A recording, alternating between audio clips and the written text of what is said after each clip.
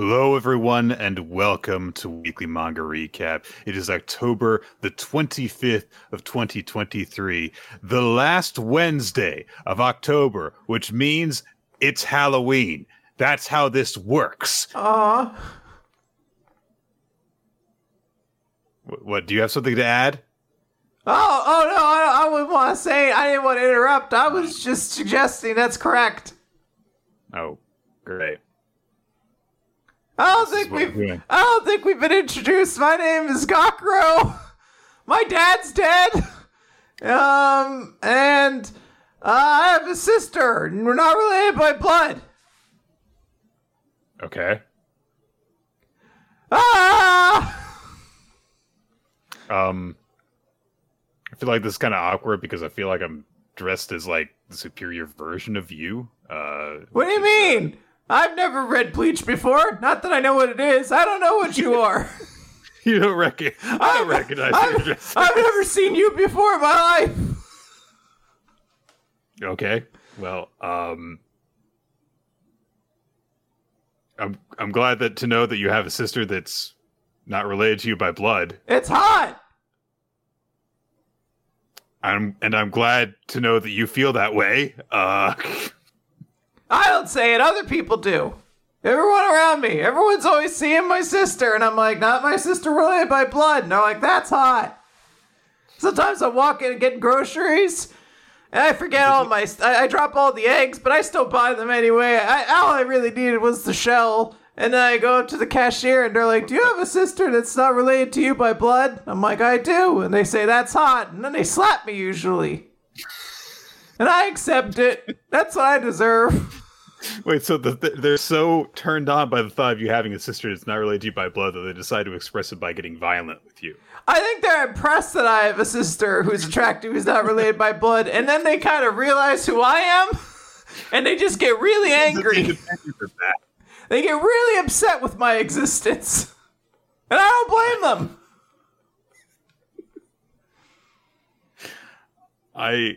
I have to talk about a cat manga with someone today. I've read it. I read every part of it. It's gonna be great. Oh no! This is a side of Gakuro I wasn't prepared for. Wow, sometimes Gakuro can turn it down a little bit. He'll turn it back up when he needs to. Oh. Also, this voice can only go so long. Yeah. I don't have a Hollow Ichigo impression at all. Now, I can't do it. It is worth noting that I did a bonus, or not a bonus podcast, a credits episode for Dice Funk recently. I did it last year as well as the Spookmaster General. But like last year, I started the bit and then kind of stopped it. This time, Little Dan joined me and also did a creepy voice. And it kind of became like a mutual pact we were stuck in that neither of us would drop the voice for the full hour plus podcast. So it was either like a pact where you each held each other to doing the bit all the way through, or it was a game of chicken. It was a little of both. It was kind of like, if I'm not going to drop it, then you're not going to drop it. So I'm not going to drop it. Well, unfortunately for me, this is stuff that I can't just just get rid of. Like, I have to go and apply like a solvent to in order to get off my fucking face. Yeah, there's a solution that has to go into your costume. I can rip this stupid thing off if I want. Yeah, aren't you lucky? I would. I didn't realize, because Gakuro's just in his uniform all the time. I was like, this is really easy. I just searched for green spiky wig, and then I bought a shirt that I'm going to give to Austin afterwards. Oh my god. It's Halloween spooky time, guys. And the scariest thing of all is we don't have that many manga chapters to discuss today. But we do have a series that we've been reading over the last couple of weeks that is spooky themed. It is called The Walking Cat, or it's got like a full title in the English localization, I believe, which I don't know off the top of my head. It's like a cat's eye view of the zombie apocalypse. So it's a 3-volume long series, kind of short. And I thought it was actually going to be a very quick read when I saw it, and a lot of it is, but once you get about a third of the way through, suddenly it does become a lot more story-oriented. And it does start off as just like tales of just a cat. This is what happens if you put a cat in apocalypse, zombie apocalypse. Yeah, that's it. Just little tidbits from how it deals with things, how it interacts with people, how it just kind of keeps on being a cat, even in the face of the zombie apocalypse. But then from there, it develops into not just like, oh, this is the story of this cat. It is the story of how this cat influences and affects 3 different human protagonists through the course of the story. And at first it seems like it's just going to be little adventures with this one guy, but then it turns into, okay, yeah, there were some adventures with that guy. And then what happens. And then it's hanging out with a girl in this one shelter where they're safe from the zombies, at least temporarily. And then the cat is estranged from her when an outbreak happens, and instead goes along with one of the kids who survives that outbreak, who feels like indebted to her and decides that he needs to reunite the cat with her. And it's about what those 3 people go through, while our hero, Yuki, the little white kitty, just keeps on going and does not ever really seem to grasp the danger that it is constantly in. I mean, yeah, this cat is both very relaxed, as you would assume a cat would be during the zombie apocalypse, and also like comically like combat ready. Nick, this is a good way for me to connect to Gakura. Here's an embarrassing thing that I did as a child. Okay. I remember writing a spooky ghost story as a child, and I really like cats. I liked my cat, so my character in the story had a cat that they brought along with them. And when the ghost attacked them once, I had my character let the cat out of their cat carrier, and the cat attacked and fought the ghost off. And hell yeah! I'm like, this is a little silly. Like, why would a cat? They're not like an attack dog, but whatever. That is essentially what this cat does. Like, someone will come at the owner, and this cat's like, I don't trust you one fucking second. And they'll immediately start it'll start karate chopping eyeballs. It'll fucking immediately roundhouse a zombie in the throat to be like, get out of here. And I'm like, this is crazy. This is a very aggressive cat. Like, in all of the situations where you would want it to be a protector, it really rises to the occasion. Because usually, of course, when cats fight people, it's either because they're being specifically attacked and they turn into a crazy ball of fur and claws and just wind their bodies around every which way and slash at everything, or they'll make like they're gonna do that and they're just gonna go oh, I'll mess you up. Yeah, I'll mess you up. Don't come close. Don't come any closer. And if you take one step towards them, they run away. Yeah. It is worth noting this is a stray cat. It bonds with people and travels along, but its origin before that was a stray cat. So usually strays have a little bit, they've been into fights, so there is something there. There would maybe be a difference from your cat that you've owned since a kitten that's just lived indoors its entire life. Maybe that one won't be as combat ready, but right. It is a little amusing how much this cat's great at a throwdown the second one starts. And it is, for the most part, it feels like just kind of little charming things of oh, look at this cat. He's doing fine. He's doing great, even in the face of all this. But it does become much more a story of this is a zombie apocalypse that is happening. And it's not about oh, what happened? Oh, how are we going to solve this? It is about the little people who are caught in this situation and how they deal with the world collapsing and going to hell around them, and trying to just make their way through that horrible thing that's happening. And each of our 3 heroes in some way really, really benefits from having Yuki around. Really just to kind of ground them and give them something to like hold on to. That's not just like, I need to survive. It's like, no, I need to, this is like kind of that thing that's keeping them human, giving them something small to focus on so that they don't collapse in the face of the much bigger thing that they're trying to accomplish, which is surviving in this unsurvivable world.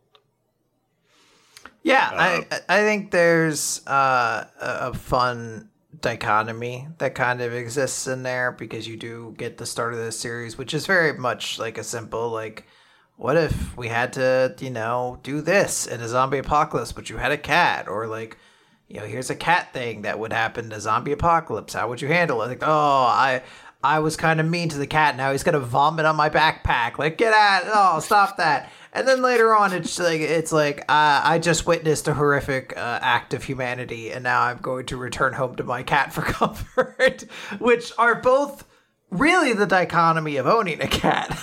Like, there's quite a lot of times where I'm just like, oh my god, you are an infuriating piece of my life, and then there's another part that's like, without you, I would crumble into dust. Right. I think that it's kind of hard to actually talk about the series in full without discussing spoilers, because it's a zombie apocalypse manga. So I will just say that if you like cats and if you're okay with zombie stuff, then you should give this a try. If you're like, no, zombies freak me out, and it's like, well, there's zombies in it. If you like cats, read this manga. Yeah. I will clarify, because this is a concern I had going into it, that even though this is a zombie apocalypse sort of series, the cat is never like in danger. Like, you're never gonna have to be like, I swear to fucking god, if something happens to this motherfucking cat. Series is 40 chapters long. The cat's fine at the end of it. Like, let me just state that. And that also does help to kind of establish the tone that this is not like the most bleak sort of zombie apocalypse series that's out there. This is definitely one that's going to be digestible. I think this would be relatively PG-13, if you were to make this into a movie. So I think that does help to establish what kind of tone and what to sort of expect when you're going into this, because you never know. Some zombie apocalypses are horrendous. You're like, oh, this is worse than anything else. Mm-hmm. Yeah, there are a couple of situations where you're like, oh no, Yuki, but it's like, he's fine. Yeah, he's fine. He gets to the end of the series just fine. Yeah, there was a moment where it was like, oh my god, I think the cat's dead, and I was like, there's another 12 chapters of this. I don't think that cat's dead. Yeah. So I guess just kind of go through quickly the three different characters. First one is Jin. He is like the one like adult character that we follow.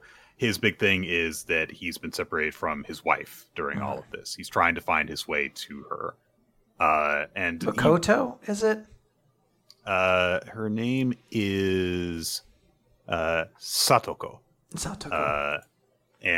So I kind of thought that the series was going to be basically just bits like he has with Yuki, which is he meets someone, has a little interaction with them, and moves on. Like they interact with Yuki in some way, and maybe they run into a situation with some zombies. They get away, and they just go on. Just little snippets happen, and that is the way things go for most of his run as the deuteragonist, because Yuki's the protagonist. Yeah, we're here for that cat. We're here for that good ass cat, Nick. Like he runs into like a guy who is in like who works as like a lab technician, and they get attacked by zombies, and the cat and Yuki leads them out onto this very dangerous outside path up the side of the building so that they can get to the safety. And he's really just doing it because he's a cat and he's just wandering around. They meet some kids and stuff, but the whole time Gene is trying to make his way to his wife, who he learns has found her way to this safe haven on an island off the coast of mainland Japan. So he's goes to the docks to get a boat so that he can row his way out there to safety. But as he's going, the backpack that he's keeping Yuki in gets taken off of him, and he's like, I can make it to that boat, and I'll outrun the zombies and I'll be fine. But Yuki's there, and he's like, I'm not letting back. this fucking cat go. Can't let the cat go. He goes back and he saves Yuki, and he ends up getting bit. And I was like, how dare you? I was in such a depressed mood when I was reading this, and I remember just saying, like, why the fuck am I reading this stupid fucking thing? It's gonna make me fucking feel bad. Because it's very heartbreaking.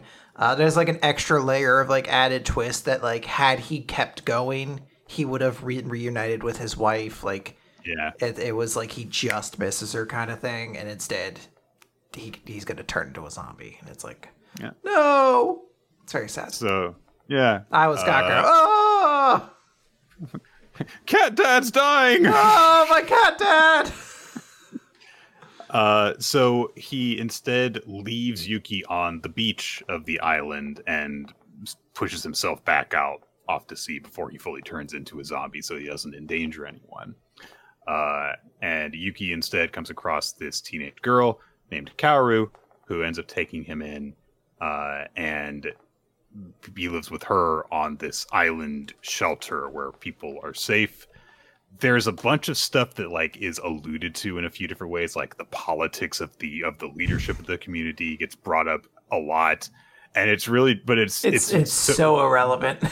It really is, and it really just comes across as like, okay, so this would have just been like the human villain of the zombie movie in a couple of cases, just a straightforward bad guy who's like, we can't let people over here. Yeah, there's like an entire elaborate thing kind of like alluded to several times throughout the sequence on the island, which is like, yes, there's like whole rules and all these negotiations. And Kaoru's like, I want to leave the island, but I also want to become strong enough to join like the hunting teams, so I could be like kind of respected. And there's all these elements that just aren't relevant because we leave the island before any of them really come to fruition. There's like a character called like the Master or something like that, I think they just call him, and he's like wants to be friends with the cat, and there's like a leader of the village, and yeah, like all these things, like these characters exist, but it's not something we spend a ton of time with. Yeah, we spend a lot more time with Yuki, which is a positive in my book. Mm-hmm. The only characters that really matter in that sequence are the Master, because he loves cats. He's this, this really hard grizzled guy, but he loves cats so much, and he just wants to snuggle Yuki. And of course, in typical cat fashion, the more affectionate you try to be towards them, the more they're like, no, not into that. Get out of here. I don't trust you. You have to stop. There's like a bonus story at one point where they're like, why don't you just like let Yuki come to you? And so he instead like holds very still, and of course Yuki gets in his lap. He's like, yay! He picks him up and like snuggles his face into him, and Yuki's like, no! She pushes off. Inversely, later on, they have like a group of characters who are all like, oh, I love this cat, and then there's one person's like, I fucking hate this cat, and of course that's who Yuki wants to spend time with. He's like, I want to hang out with you. Obviously, this is a story by a cat owner. Yeah. Like, there's no way. There's a lot that you're like, I've experienced this exact situation with my cat. The pettiness, like I made a reference to it, but there is like a thing where he says something which annoys Yuki in some way, and Yuki responds by going over to his backpack to vomit. He's like, no, don't vomit in my backpack. And he moves it, and the cat just gives him a glare and stops vomiting. I didn't need to throw up. I just wanted you to know that I don't like you. There's a guy that's in the community named Billy, who is this like medical student who is a few years older than Kaoru, and she is crushing on him like crazy. And then there is Kaoru's. Oh, and I should say, Satoko is on the island. Yes, like she made it there safely. There is a bizarrely semi-heartbreaking and also inspiring moment that she gets where they like come across Jean's like backpack, like they come across the boat that he took back off on, but they don't find his body. And she sees his wallet and stuff and realizes that, oh, he's, been bitten by a zombie. But she starts crying and starts to fall apart. But then she's like, I don't believe it. Yeah. I'm not going to believe it until I actually see his body. I'm not going to believe that he's gone. And it's like, hell yeah. Yeah. Gotta keep the hope alive. Yeah. But the big thing that's going on in this sequence is Kaoru's relationship with her mother, who was in an abusive relationship with Kaoru's dad, and is now in a new abusive relationship. And like one of Kaoru's big drives is, I don't want to end up like my mother does. I want to be strong. I want to be able to take care of myself, and I want to be able to not be controlled and abused by anyone.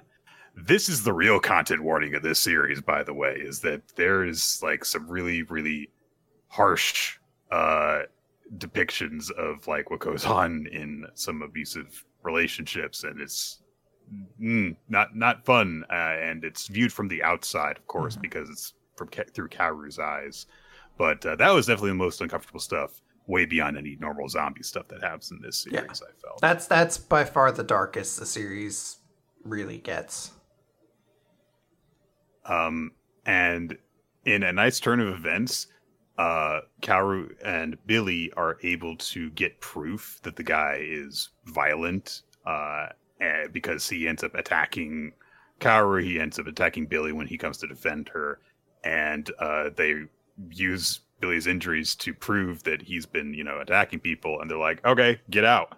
And they cast him out of their community, so he'll be eaten by zombies. It's like, good, fuck that guy. Yeah, it's like, again, effective, quick leadership. Like, again, like we established there's leaders in here and there are like politics to it. None of it matters. They're just like, yeah, dude, this dude sucks. He's out.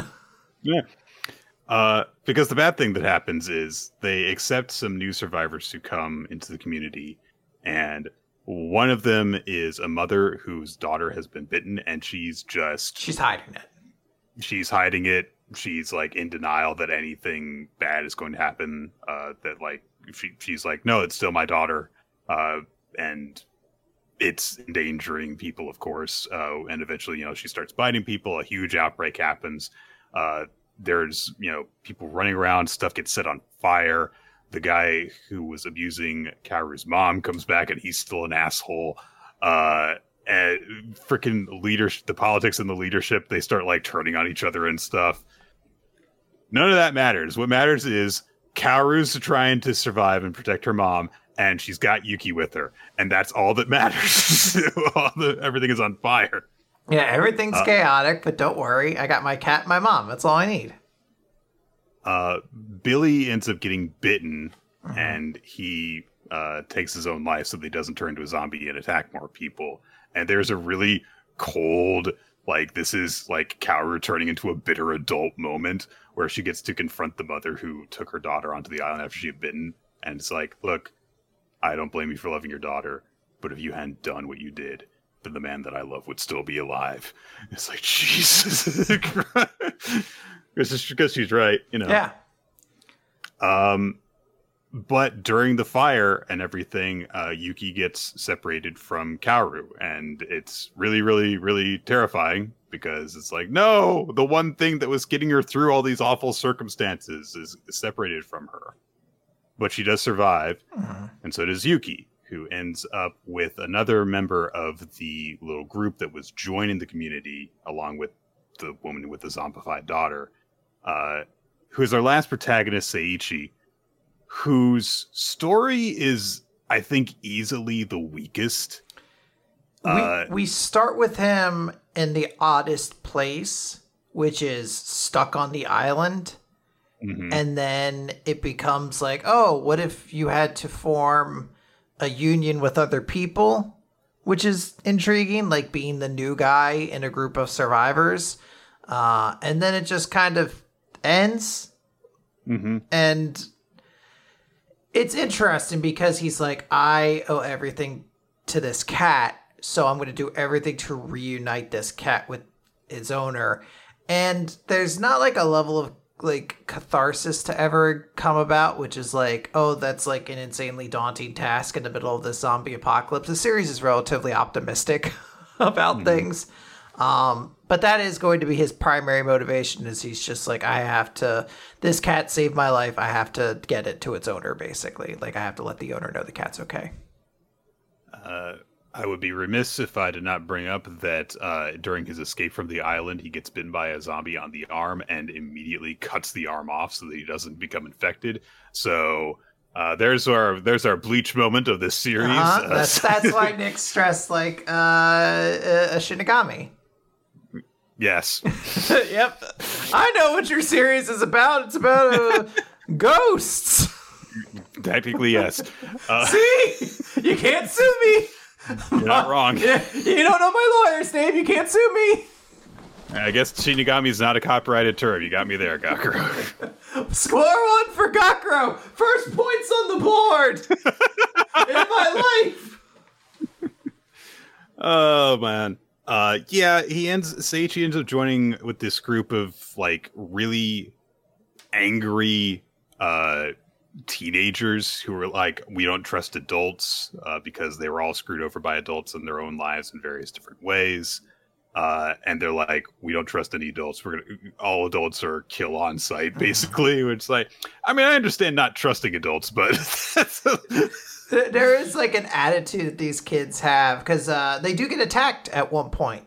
Like they get tricked by somebody who's faking an injury, and they get like held up, basically. But these kids have like fucking like military training, it feels like, because they all instantly drop to their knees and cut the Achilles tendons of their, like, the people trying to like hold them captive. Yeah. And it makes sense. They're like, these guys will make all this noise, attract the zombies, and then they can't possibly run away while we escape. But they all do it like in sync. And I was like, this is unnerving how well you guys are. This is clearly not your first rodeo. So they are all going along with Seiichi, and the entire time, like, one of them is saying, like, oh, Seiichi's like dead weight because he's got one hand now, so he can't do as much physical work as the others. But he's like started to earn their trust in different ways, and they're like, all right, well, there's this compound here. Maybe we can take shelter in the compound. The problem is that the guy who owns the compound is a convicted murderer. Yeah, they see the guy as a peg leg, and they're like, that's the peg leg killer. The hash-slinging slasher is the one who owns this establishment. And it turns out, yes, he did kill a bunch of people, but it was actually because the people he killed were bad. Yeah, he killed a bunch of people because they had already killed a bunch of people and were going to kill him. So by circumstance, he killed people, but not as many as the stories would lead you to believe. Because they killed a bunch of people, he got blamed for all of those deaths as well. And the way they want you to know that this is a good guy is he has a cat. He's got no a cat. Evil person would have a cat, Nick. Not at all. None. Ignore all those James Bond villains out there. That's just anti-cat propaganda. Only a pure of heart person could own a cat. That's just propaganda right there. Is the people who want you to have dogs and not cats. When I adopted Professor Peanuts, one of the parts of the application is they actually took my heart out of my chest and they weighed it on a scale against a feather. Against the feather. And depending on the results, like, you can take this cat home or you can't. or you're damned to eternity. And I was like, I want this cat. Good to know that shelters take that level of precaution with people. It's good. It's good. Yeah, I found a good shelter. Guy had like an alligator head. It was pretty dope. Well, on his body, or he had like a human body, but like a big alligator head. Okay. So they decide, like, we gotta kill this guy and just take his house. Yeah. And Seiichi, this is your rite of passage. You kill him. And it's like, this seems like a bad time to do this with this guy is dangerous. Let's put the killing blow in the hands of the kid who has never killed before and also has one hand. It seems like a bad time. Yeah. It's a weird move. Also, they don't really kick it off on the best note. No. Like, they are kind like of deliberately deliberately from the start. Like, this guy is like, get off my property. And they're all like, fuck you, old man. And Seiichi is like, oh, you have cats. Isn't that great? He's like, all right, you can stay for one night. It's very funny that, like, they came in with such, like, exquisite military training when it came to, like, dismembering those dudes' Achilles tendons. But when it came to, like, getting this guy, they really kind of were just like, get him! Because he kind of gets a little bit of the jump on them. Yes. But they just overwhelm him with sheer numbers, and then then they're like, Seiichi, kill him! Yeah, do it! The cats. He's got... he has a cat. You can't kill a person with a cat. Yeah, I mean, what are we, monsters? Are we the zombies? Hey, guys, maybe this is the moral of this story. Maybe we're the real monsters here. Admittedly, like, it's not just any cat. It's like a cat that he and a girl he was like best friends with, like raised together until it got separated from them and stuff. So he's like, we took care of the cat that means so much to kid me and stuff, guys. So he refused to do it. He stops all the fighting and stuff, and the very violent teenagers are like kicked out. And they're just like, fuck you, Seiichi. It's like, all right. Yeah, like, that's what I mean. Like, it ends very, like, all right then. There's no, like, you would expect there to be like a tense moment, or just them being like, we're not gonna let this fucking go. We're gonna kill this guy or something like that. But they really, like, they kind of get their shit pushed in a little bit, and like, all right, fair enough. You win this round, kid. We're gonna leave, and you'll never see us again. Pretty much. And that's just the end of the series, really. There's a wrap-up where we touch base with a lot of the characters that we had met throughout Yuki's story. And, like, several months go by while Seiichi stays with this old man who, is like, hey, we've bonded over, not both of us having lost a limb, both of us really liking cats. And also, you didn't murder me when those kids were telling you to, so it's pretty good. we found common ground, and like, we have three things that are in interest: cats, missing limbs, me not being killed. Like, I feel like we have nothing but things to talk about. So we should start a podcast, honestly. And so we check in on like a few different people. Like, Kaoru has basically seemingly gone on to actually get to the point where she's going to like join the hunter squad for like where her community has reestablished themselves. She's managing to move on with her life. Satoko is still like keeping the faith alive, and it turns out that, hey, Gene, there's still hope for him, because that one scientist guy that he met on his journeys apparently managed to find his body and like freeze it, and he's like working on a cure. So there's hope that maybe he'll be saved someday. And that's really the ending that we kind of leave on, is like, yeah, things are bad in this world, but there's still cats in this world, guys. Yeah, I mean, that's there's still hope. That is the optimism. There are a lot of times in my life where I really feel bleak about my point in the world, and thinking that, well, there's still so many cats I haven't pet, that really does like drive me forward. And I do love the optimism of like, the world's pretty great. It has cats as like a driving force to keep like optimism in a very pessimistic situation. I guess the one element to the ending we didn't discuss is that in that time skip, Yuki fucks. So he has he has little kittens now. And then Seiichi attempts to be like, all right, I've spent enough time here. I've got a good working arm now, like a prosthetic. Like, I'm going to go out, venture back into the world, and I'm going to go find Kaoru and let her know her cat's okay. But then, weirdly, the joke at the end of the chapter is he, like, ran into zombies immediately. It's like, oh, fuck that. And, like, goes back into the base. Like, he was just like, damn, that was actually... These zombies have hands. I'm going to... Maybe this isn't, like, the immediate thing. So it's, like... kind of weird. I actually thought with the way the ending was going that it was going to be like comically optimistic. I thought they were going to be like, we have revived Jin. He's alive. He's going to reunite with his wife. I'm going to find Kaoru and let her know, and she's going to go back to this little area, and she's going to see the cat and all this. Like, everyone's going to see this cat and pet him at the end or something like that. No, it's not exactly that optimistic, but it is still comforting and nice, and good times were had by all. Yeah, and the very last note we end on is Yuki sneaks out of the compound because he's a little rascal who can't be contained, and he immediately nearly gets set upon by zombies, and a random survivor who's coming by scoops him up and is like, "Why did I bother to save this cat?" and is running away from the zombies. So the cycle continues. Yuki was that continues not to inspire Saiichi? helpless people. That wasn't Saiichi. Oh, then never mind. I was wrong. I thought Saiichi left and then immediately saw the cat get attacked by a zombie. I was like, I'm out of here. I'm pretty sure that was just a new guy. Oh, okay. So, there we go. So Yuki's adventures continue, that little rapscallion. Yeah, I really do like the note that things end on after seeing everything. Seeing like, hey, there's some really bad stuff that's happened to people in this. And it's not like, oh, everything's going to be okay. But everything could be okay as long as you just kind of keep on going. And sometimes you need a kitty cat to remind you of that. And that's just a nice note. And it feels like a nice solid theme to this. I don't think that the series is perfect, but it was definitely more than I was expecting it to be.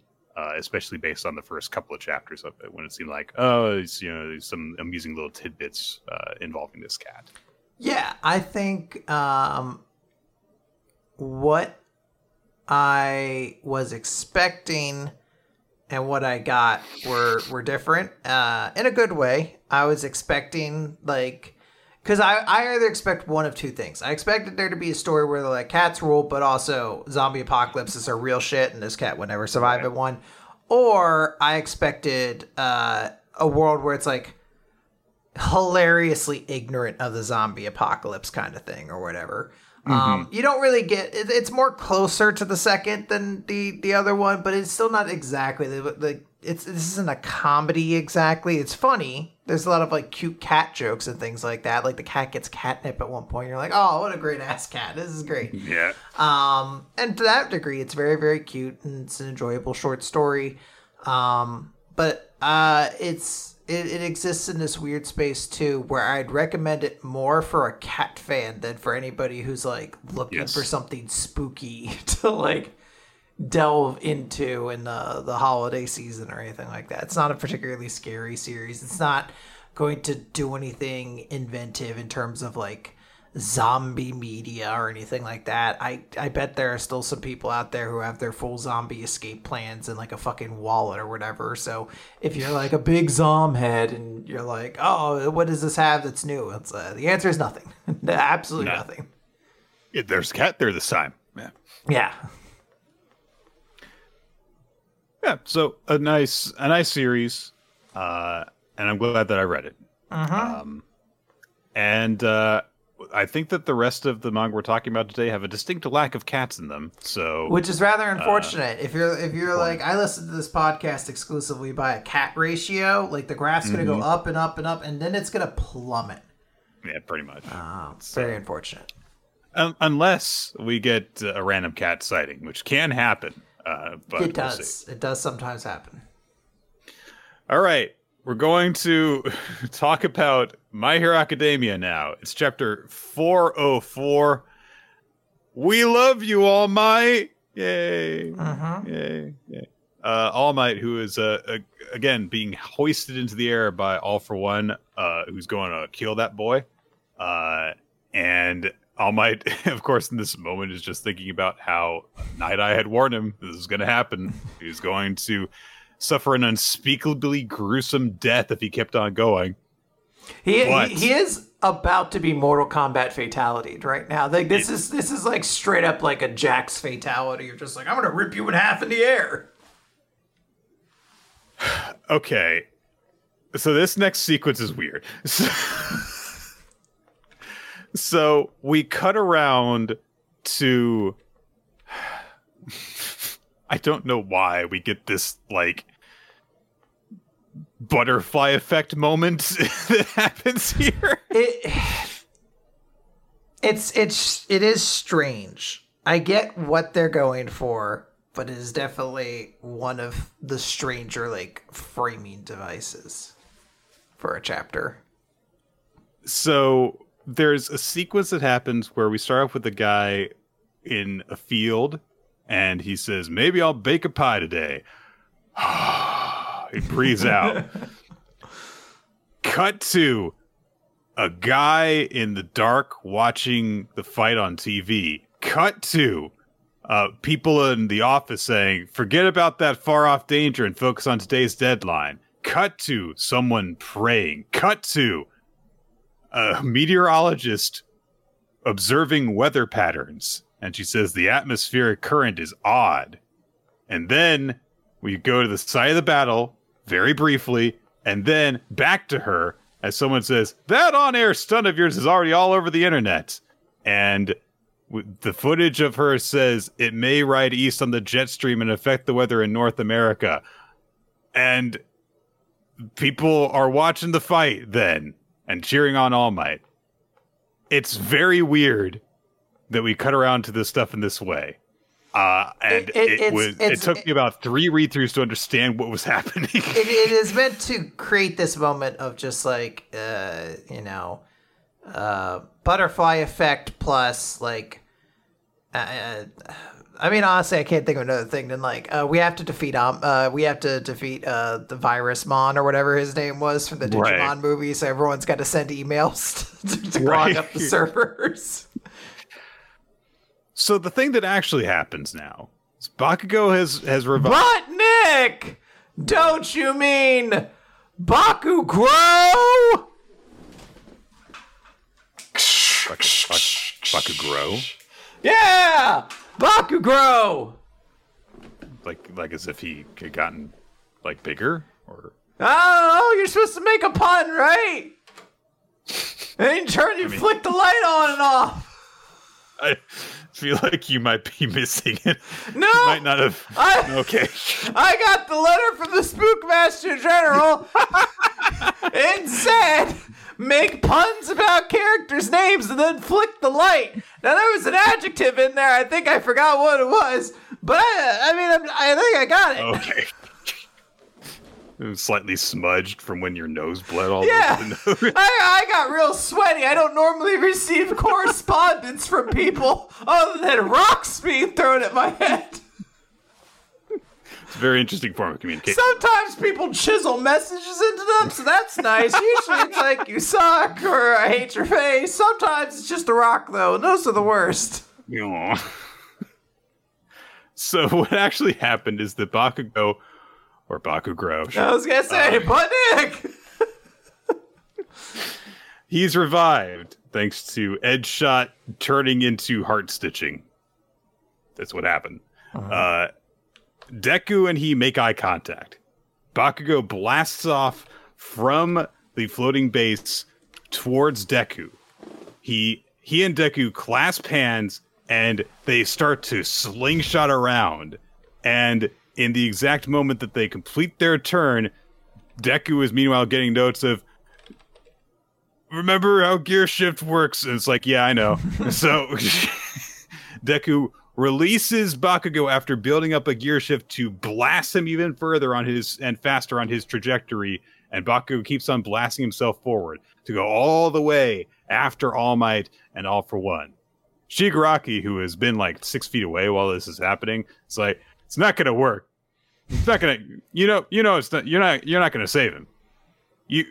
I know, because the All Might within you used to show up all faint and fuzzy because he was still alive. And now he's taking solid form. So you know what that means. I mean, he's dying. He's dying. The dream is over. So I know that he and Shigaraki have had a lot of like connections and stuff mentally and seen what's going on in each other's heads. So I'm not too surprised by this information, but we didn't really, I don't think, have a moment of them seeing that, unless what happened in the last chapter was stuff Shigaraki could also just see in that moment. But whatever. He's mocking him because, like, it's already too late. But Bakugo continues blasting himself forward. And we are told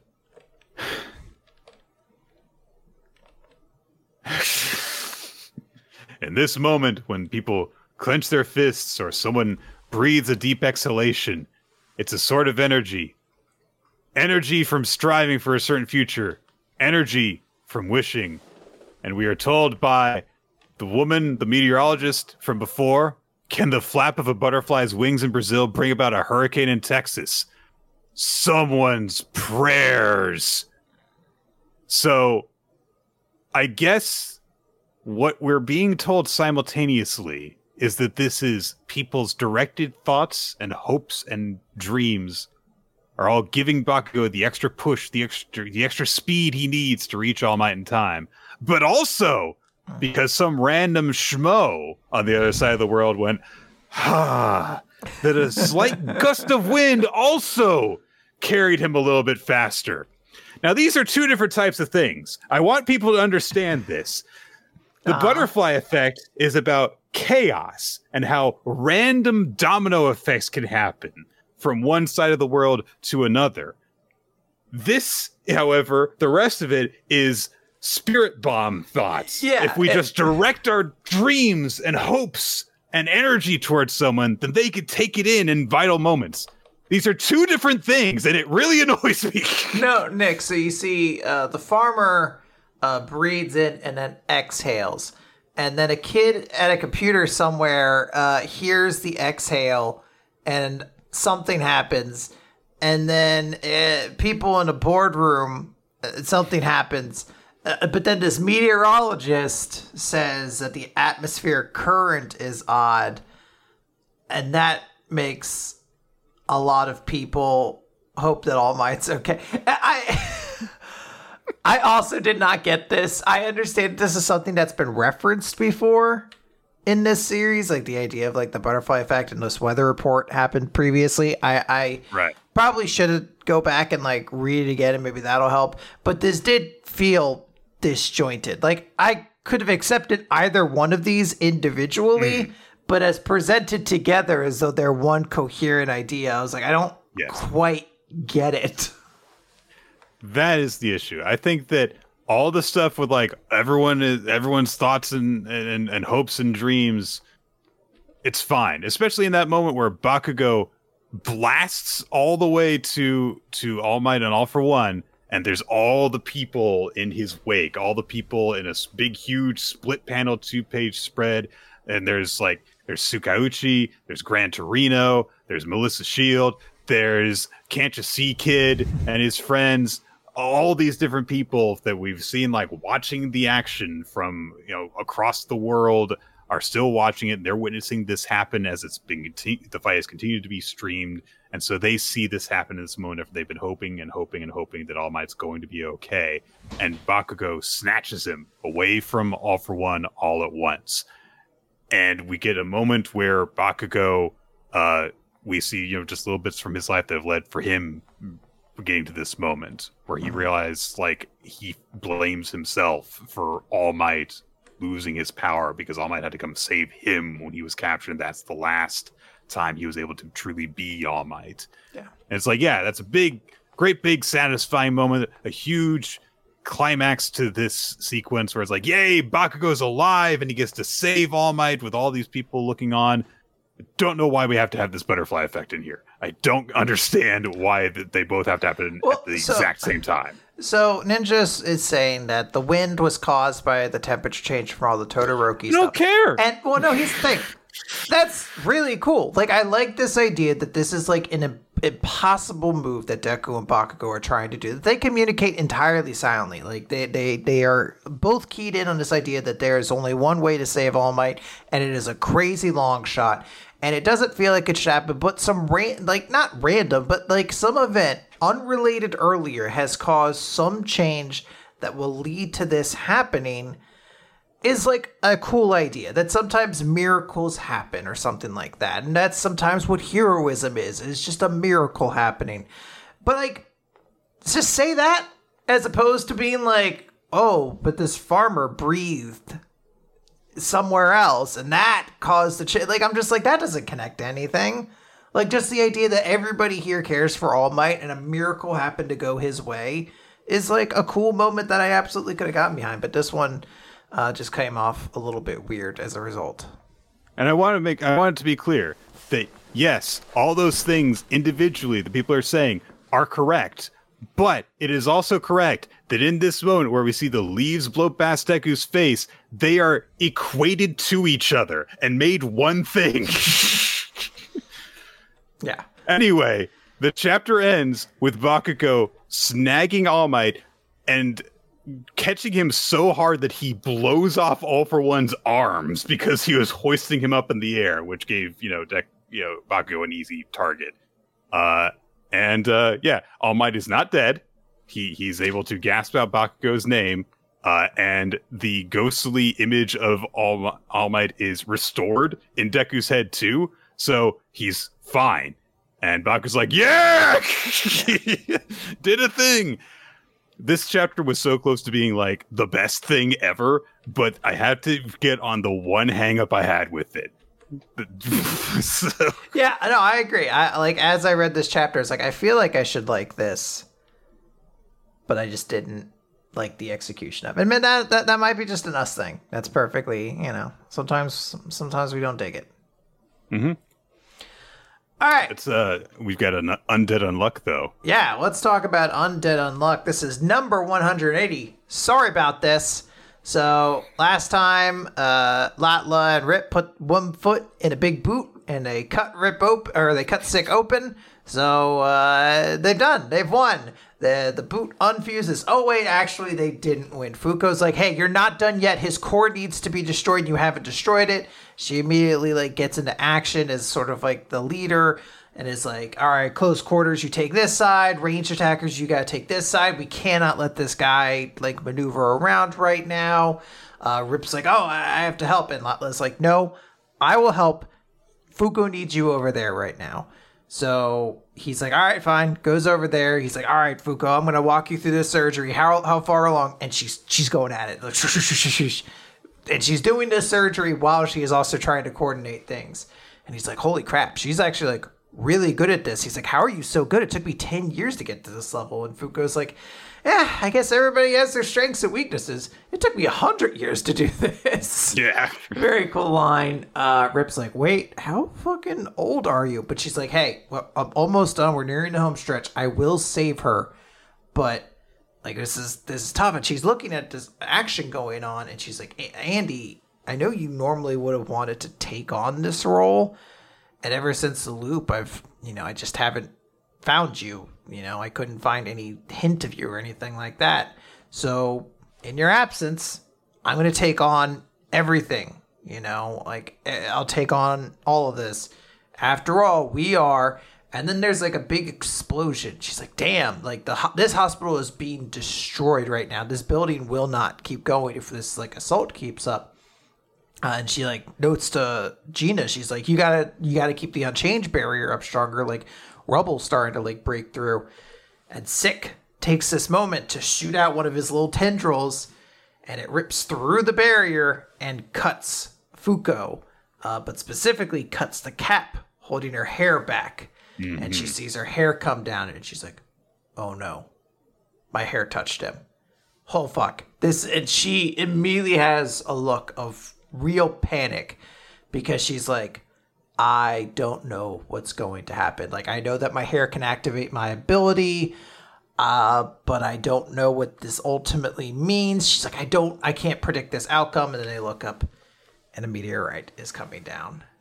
And we see all the characters just looking up. Slackjaw and Nico's just holy shit, she wasn't kidding when she said her power can summon a meteorite. Oh no. Mm-hmm. Sick is just laughing about all this. He's just being blown up. He's just being attacked over and over again. But he's still just kind of laughing. He's like, you're the Unluck vessel, aren't you? I see why that death-wishing fool has his eye on you. But it doesn't matter. He can't die in the end. The second he became the negator of death, his luck ran out. And Fuko starts to panic. She's like, what do I do? This hospital is going to be wiped off the map. We can't get anybody out of this territory. Running is just not an option. So she starts trying to process everything. She's like, could we use Unchanged? She's like, no, Gina's too tired. The barrier probably won't hold. Could we use Chikara? We could. Maybe that would stop the meteor, but we have no way to get rid of it. And Sick will be interfering with us the entire time. What about Unbreakable? We don't have enough time. We could use Latla's Untrust, but that would just divert it somewhere else, and there would still be a disaster. So she immediately is freaking. She's like, everybody get to the wall. Billy, you have to create an Unchanged barrier. Shin, you gotta strengthen it as much as you possibly can. Everything looks like it's really, really bad. But then a second object from space is hurtling towards Earth. and it's a hand. And the hand grabs on to Six's head, and it slams it into the ground. And we see the hand start to become an arm, and we see the dead end tattoo on the shoulder. And Andy has shown up. He immediately apologizes. He says this body's a clone. It's not going to last more than a minute. But give me the order, boss. He's like reformed at this point. We see like the and naked, the way that Andy should be.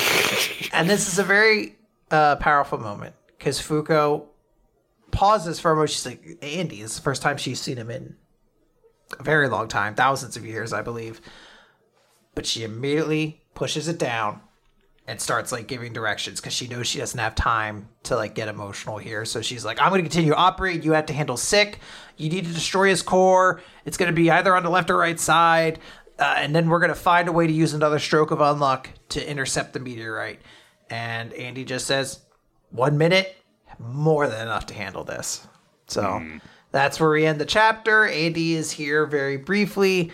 Some say this is probably being done as a way to connect to the anime if you were just starting to watch that, because the anime is starting. They're like, yeah, Andy's not shown up in the manga for a good year and some change, so a nice chance. But I do like it.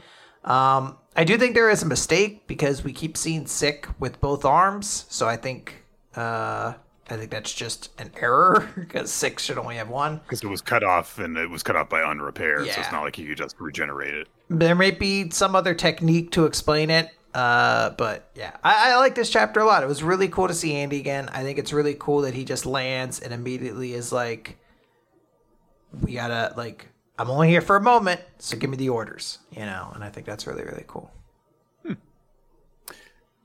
Yep. I don't really know what the hell is going to happen now. I wasn't expecting Andy to show up in this particular moment, but I can't imagine that Sick's going to be around for much longer. No, it would be wild if Sick took him out.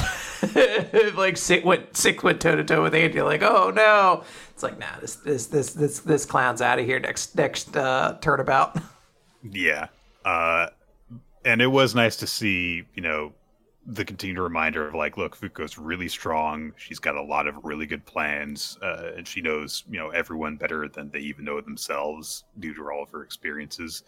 But even she, can fall prey to like bad situations and has those panicky moments.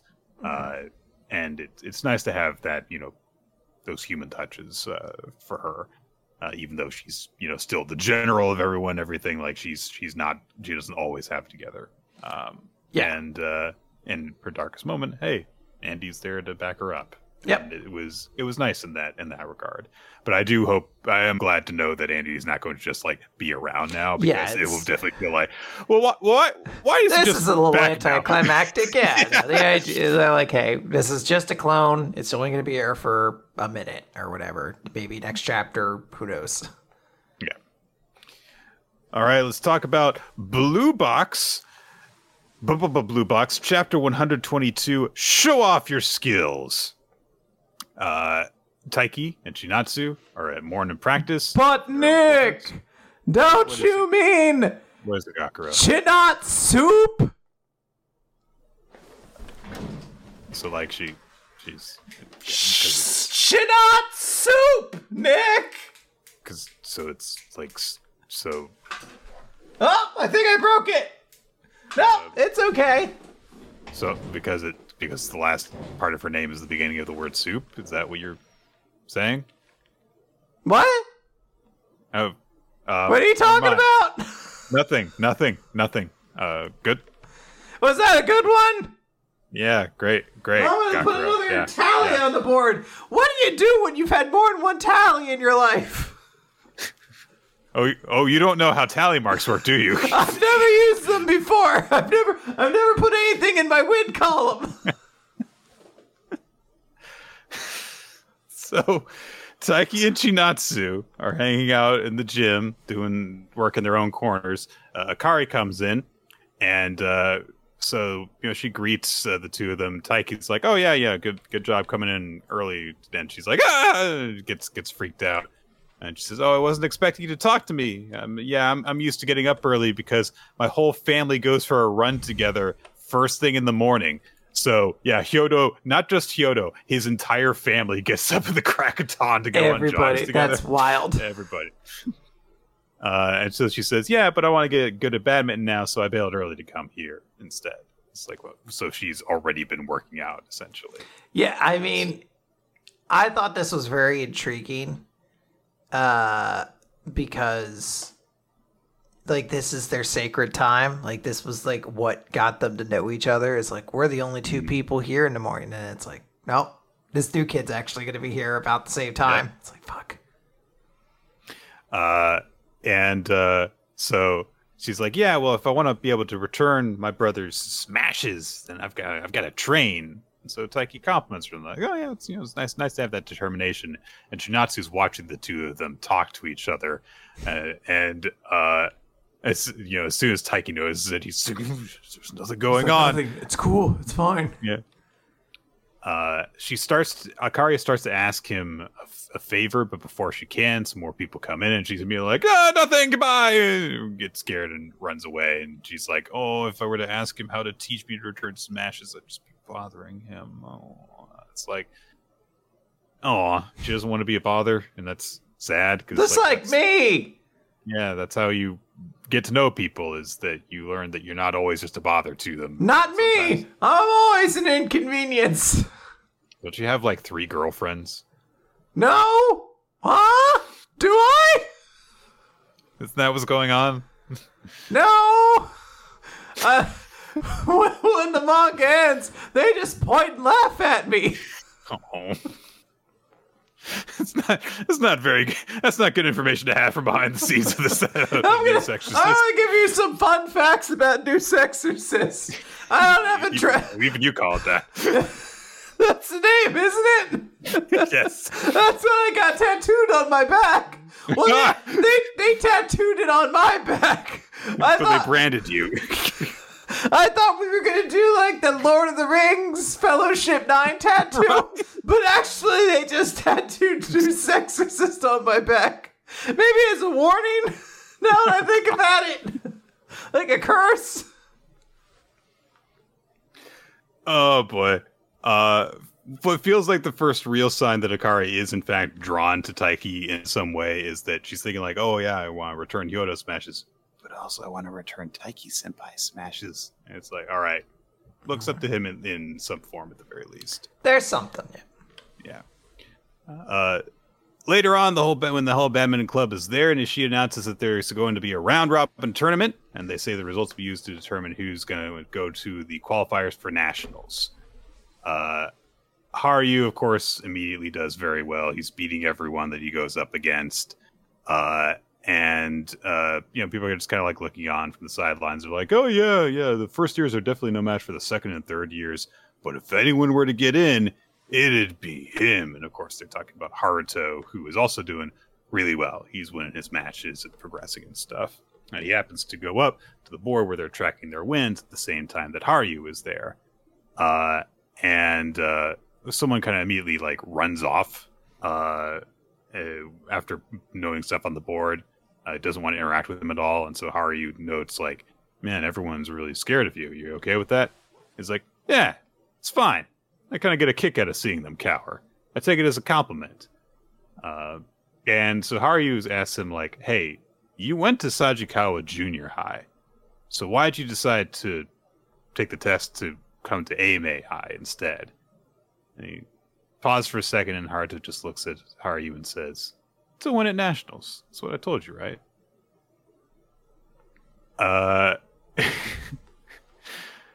Then he just kind of like goes over to Taiki, Haruto does, and he's like, hey, dude, was that Jell-O in the kitchenette for anybody? And Taiki's like, it was the teacher's. Oh, oops, I ate it. This dude is just the fucking worst. Just ate someone's Jell-O. It's like you don't know who it was.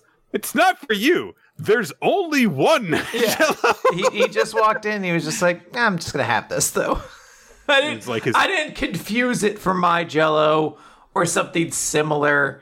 I just saw it and ate it, and I was like, was that a teacher's? It's like the teacher is Ross from Friends. Yeah. My Jello So, with the moist maker. Ross sounds a lot like Gakuro. My sandwich. Oh, I take it back.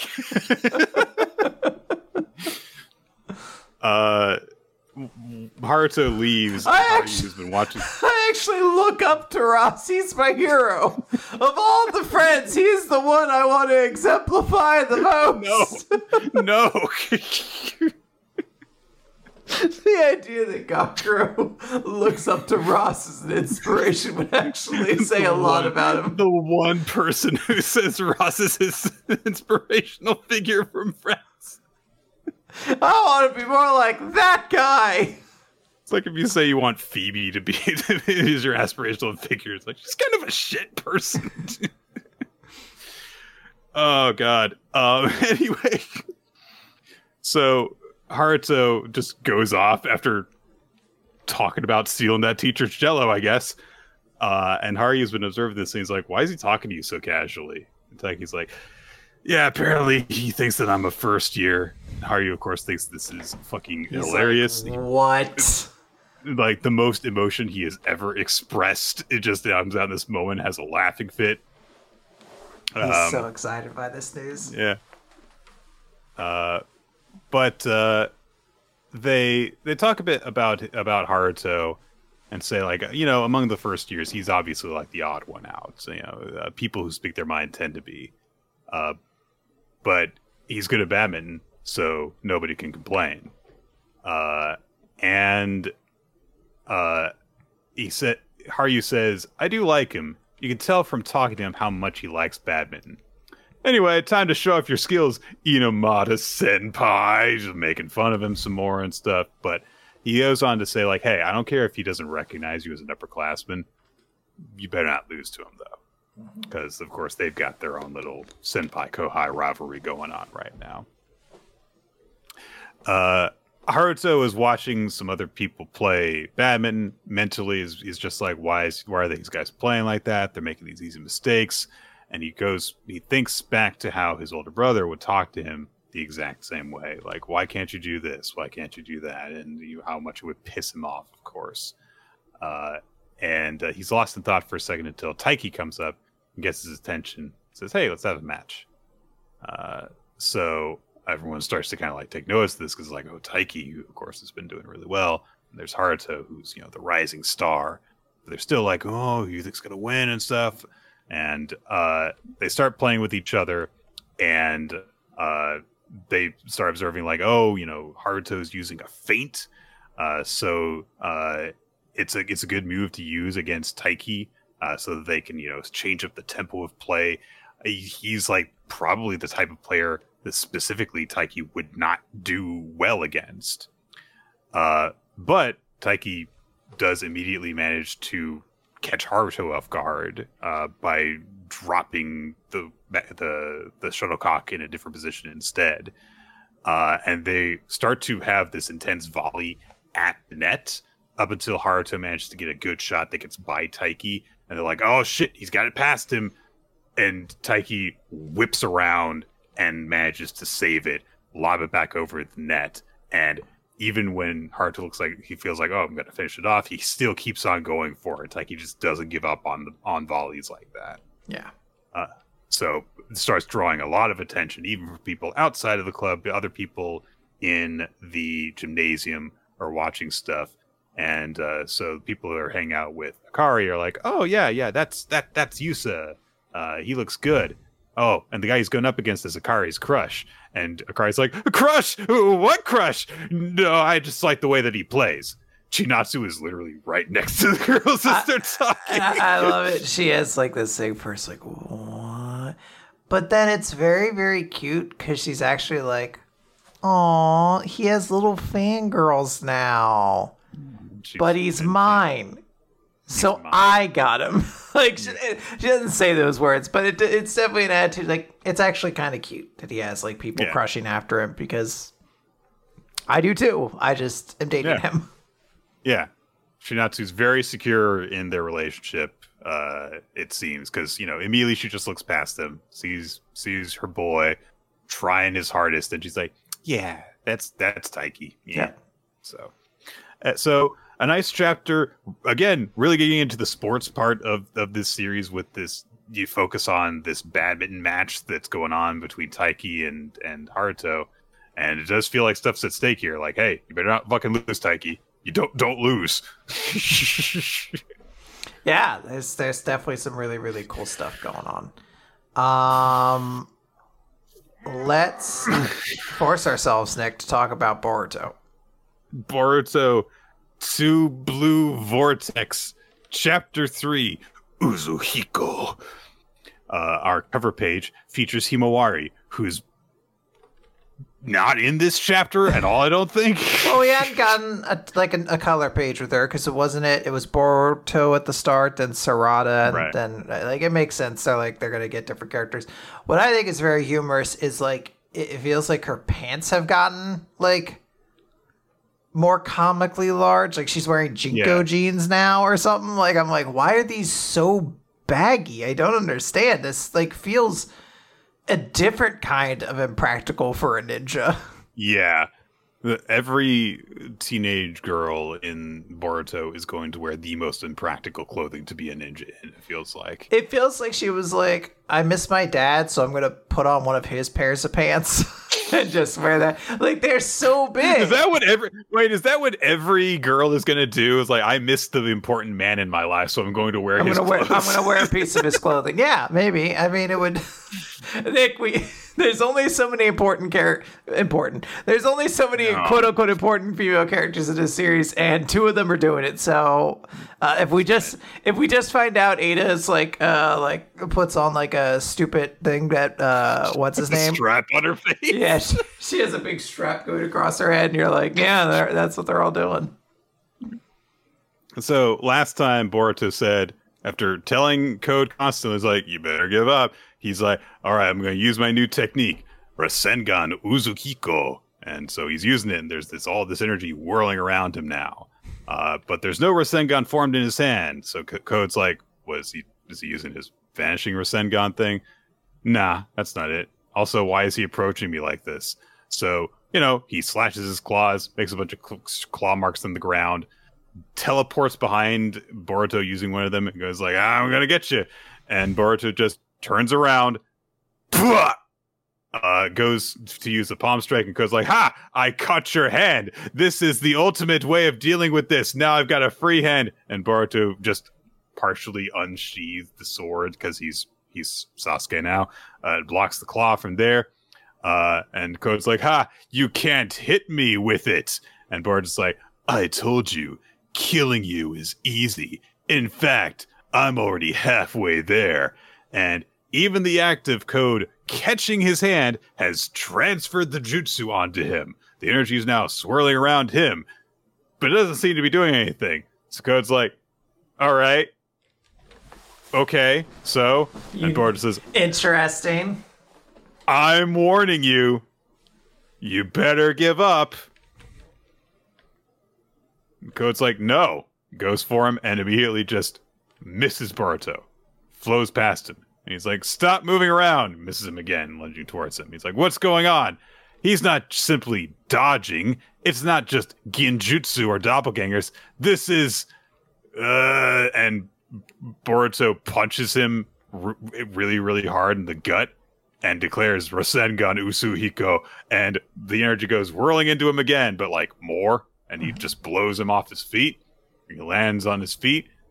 And that's it. He's done. Ada's watching everything, of course, with her security camera footage jutsu thing. And she's like, that seems really basic. How's it different from a regular Rasengan? I mean, if anything, it seems less powerful than a normal Rasengan, because it didn't blast him apart. It just kind of went, so you go over there. So, expert combat analyst Damon. Yeah, Damon, who, as we know, is a combat specialist. Now, it was established he's the fighter of the two, but I'm just like, how many fights has this kid been in? It doesn't seem like very many. So he goes, so Boruto's the one making the ground tremble. Or rather, it's the entire Earth. This attack makes use of planetary spin. Now, as absurd as that sentence is, he is correct. My question is, how does he know that? And 1A, how does he know that? And Ada, who can see everything, not know that? It's like a sense of like, part of me is like annoyed because it's like, oh, the boy of the group has to be like the fighting expert who can give the knowledge, and then part of me is just like, okay, who gives a shit? I like kind of passed by. I was like, sure, whatever. I don't know. You have two characters there. I guess both of them should talk. So, Code is. Yes, go ahead. I'm just trying to think. I'm like, how, like, what does Damon also have the eyes that see everything? No. So like, he's just feeling the ground rumble, and he's like, "Bitch, hit him with spin." Yeah. he fucking hit him with infinite spin. He used Tuska level 4, whatever on him, or whatever Johnny's stand was for part 7. This is straight up an ability for part 7, by the way, of JoJo's Bizarre Adventure. So, Code is very clearly winded by this, and he's like, I nearly dropped my ass caught because of that. And Boruto I would have looked foolish.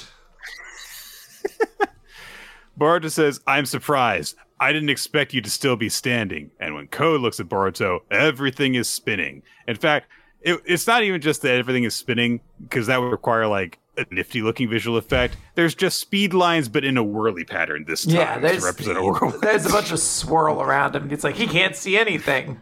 Yeah. It's like, what's with all the spinning? And he just topples over and falls on his side. And he's like, what did you do to me? And Boruto says, think of it as a biting counterattack from this planet that you were trying to destroy. All right. Destroyed him. Nick, roasted. He's been fucking toasted. God, this kid's dead. In more ways than one. Socially, certainly. Captain Planet is Boruto. So he says, this is a Rasengan that incorporates a planet's chakra, its rotation. The power that is rushing through your body right now will never dissipate, like how a planet will never stop spinning. First of all, planets do stop spinning. That is a thing that can happen. So, bad science Boruto appears. Whoa, Nick, you're calling bad science and all this? Yes. Obviously, compared to a human lifespan, it feels like it'll never end. But anyway, he says, yeah, the damage to you will continue semi-permanently.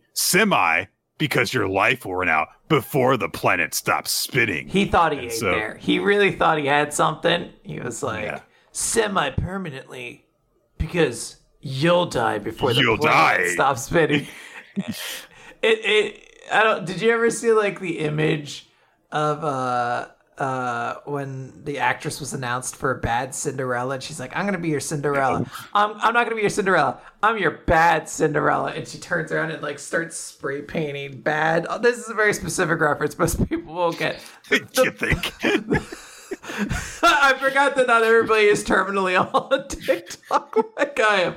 Regardless, the point is that this was definitely a moment that I feel like Boruto was supposed to come off cool, and I'm just like, I mean, I guess. Yeah, technically. Of course he's supposed to come off as cool. Look at him. He's got a scar over his eye. He carries a sword. He's got that cloak. And he's making serious faces. So yes, he's supposed to come off as if he's cool.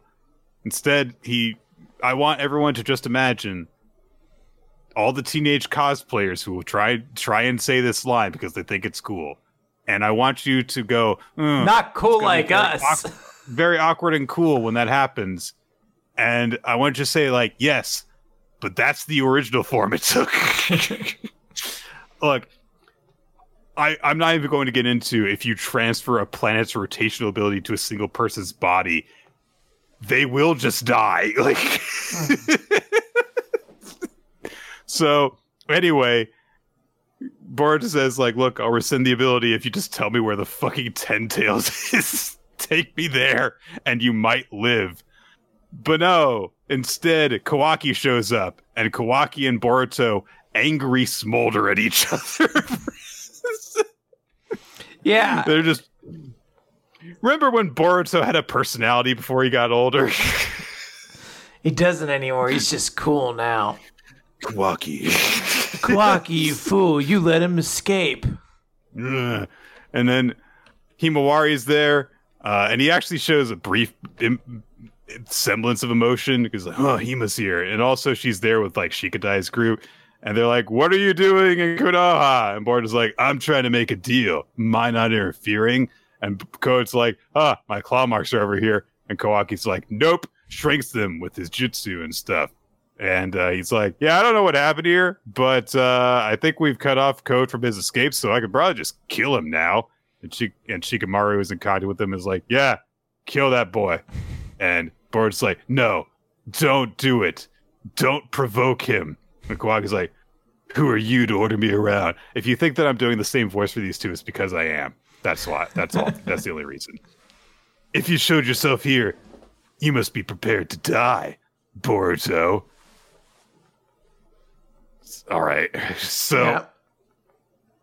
Code summons a Frieza clone. Come on, Nick. Grime Claws. We know their name. Claw Grime. Claw Grime, yeah.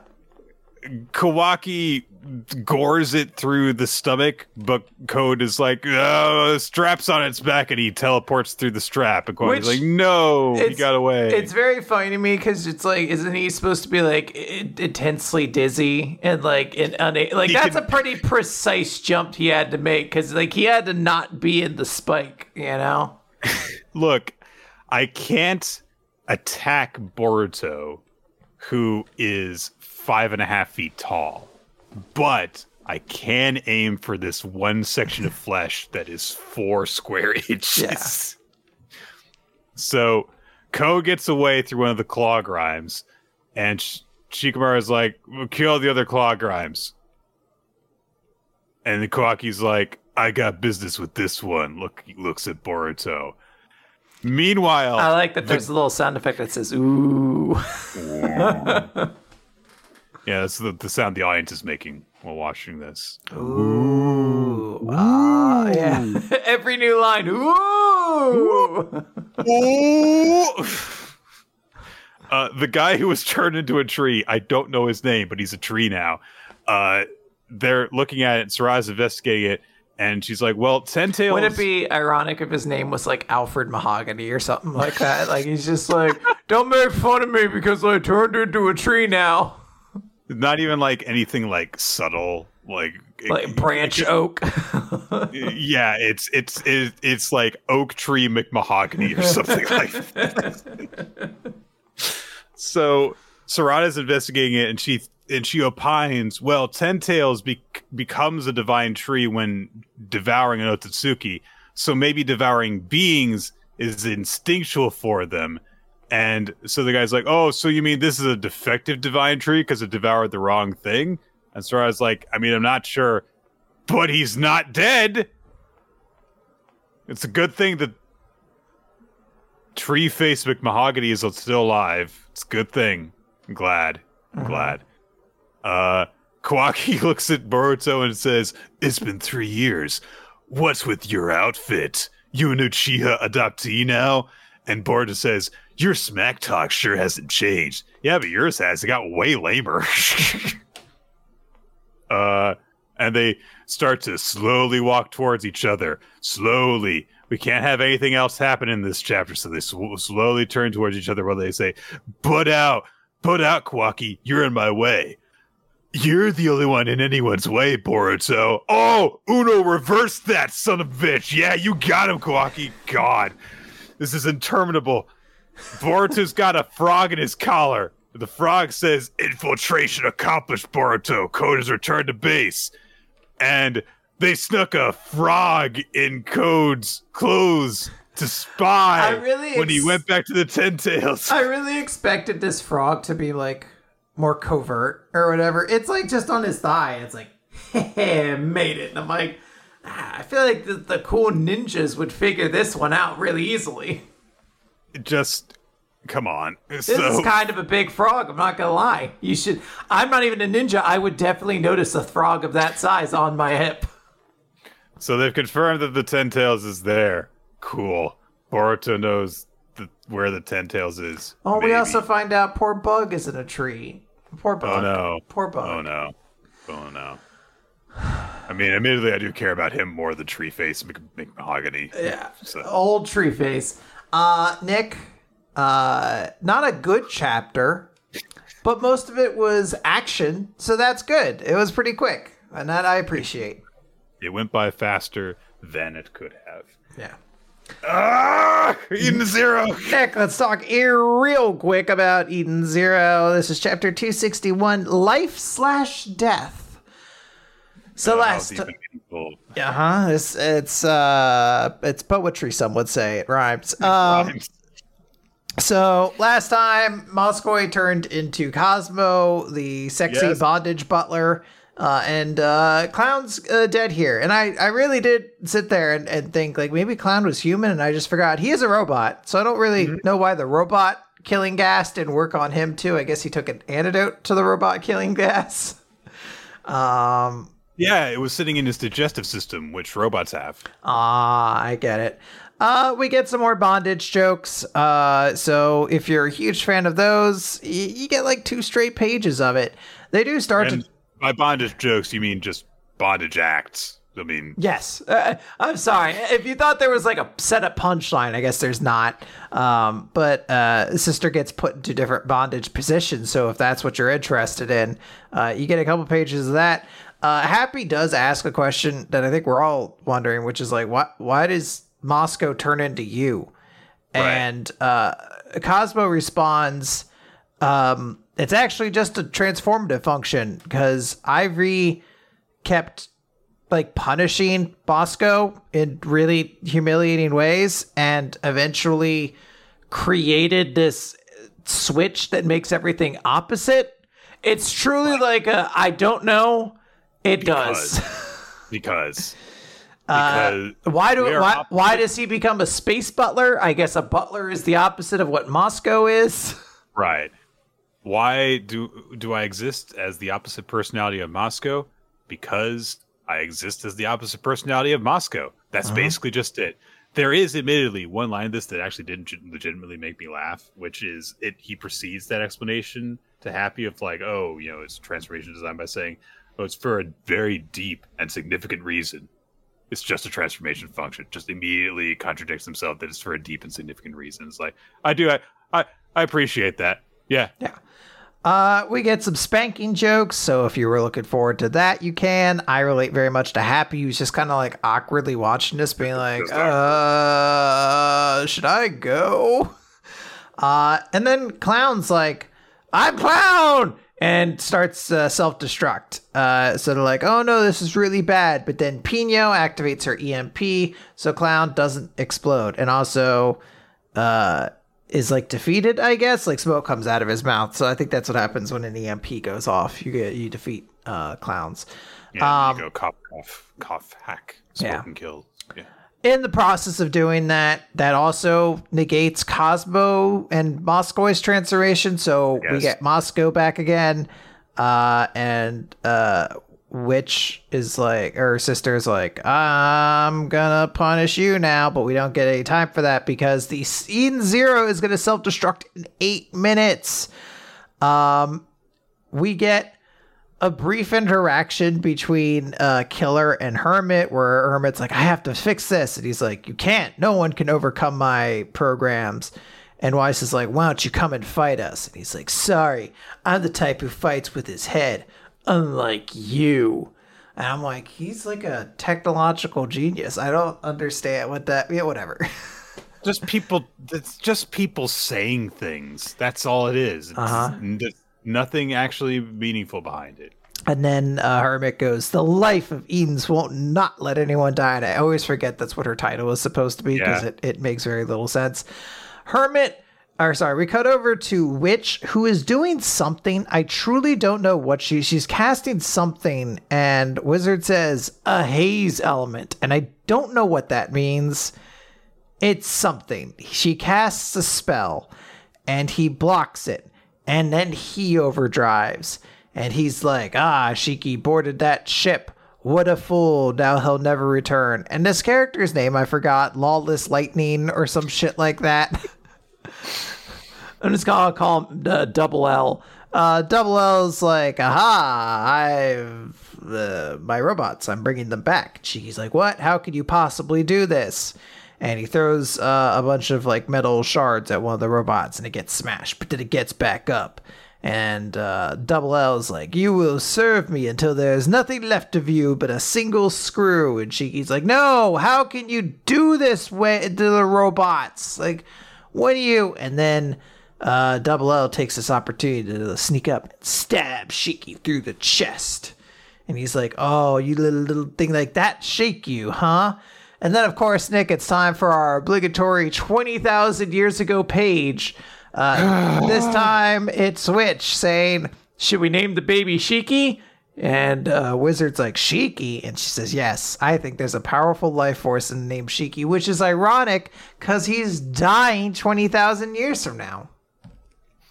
Yeah, it's also weird because I'm pretty sure that she means death, so okay.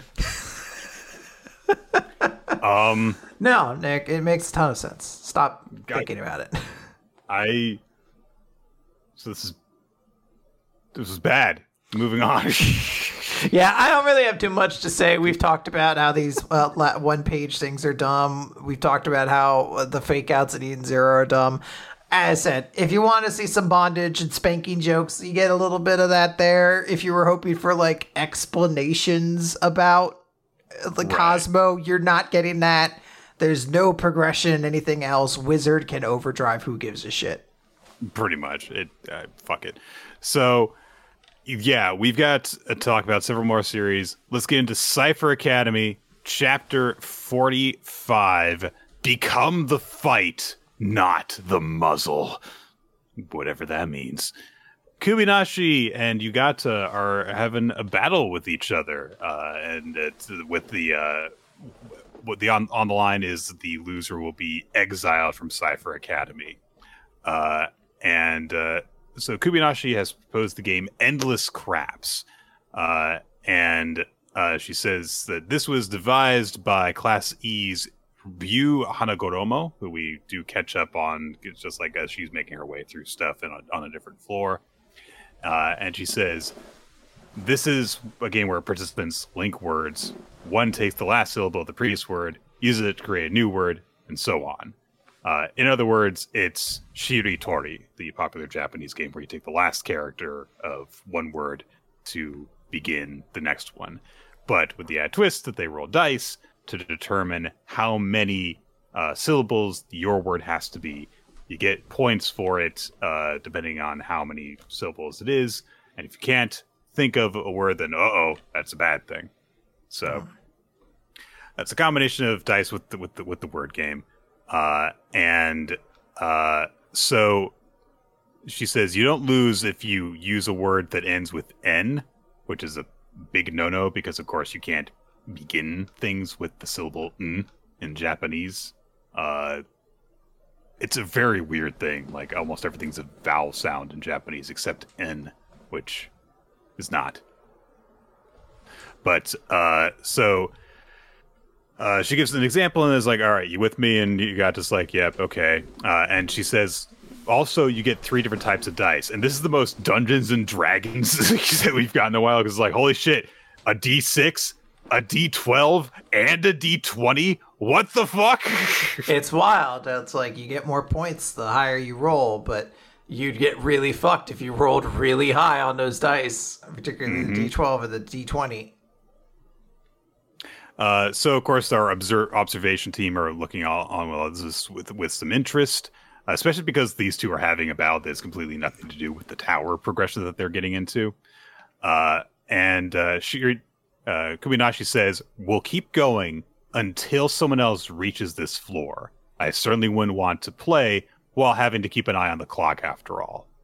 And Yugata says, yeah, those are difficult rules.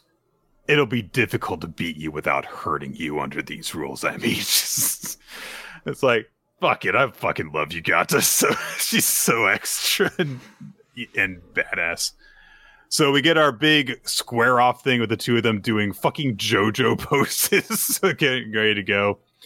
Cut around a bit more to like where Iroha is.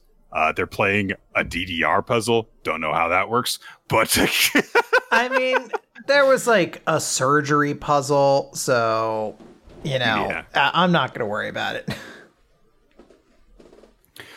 So they start getting into the game, and Kubinashi immediately starts using words that are basically needling into Yugata's past. Mean. You're like, oh, come on. So, for example, she used a word that is undutiful towards one's parents and stuff, and all of her things are like that, basically accusing Yugata of betraying her family, not living up to their expectations, and relying on Toshusai instead. But the real big complication that they come across is, so Yugata is rolling the d20s. They're like, oh, she's falling for the bait. And Nohime says, no, she's not. She's acknowledging that she won't be able to win if she rolls the d6 or the d12 because she has a dire lack of luck. If she had participated in leaky poker, she probably would have had no hand for the entire game. That's the kind of luck she's got. And Iroha is being told about this at the same time for some reason. I don't know why. And he's like, that doesn't make any sense, though. Dice and cards and stuff is just like all probability and everything. He's told like, no. Have you never noticed any trends in your code battles with Yugata?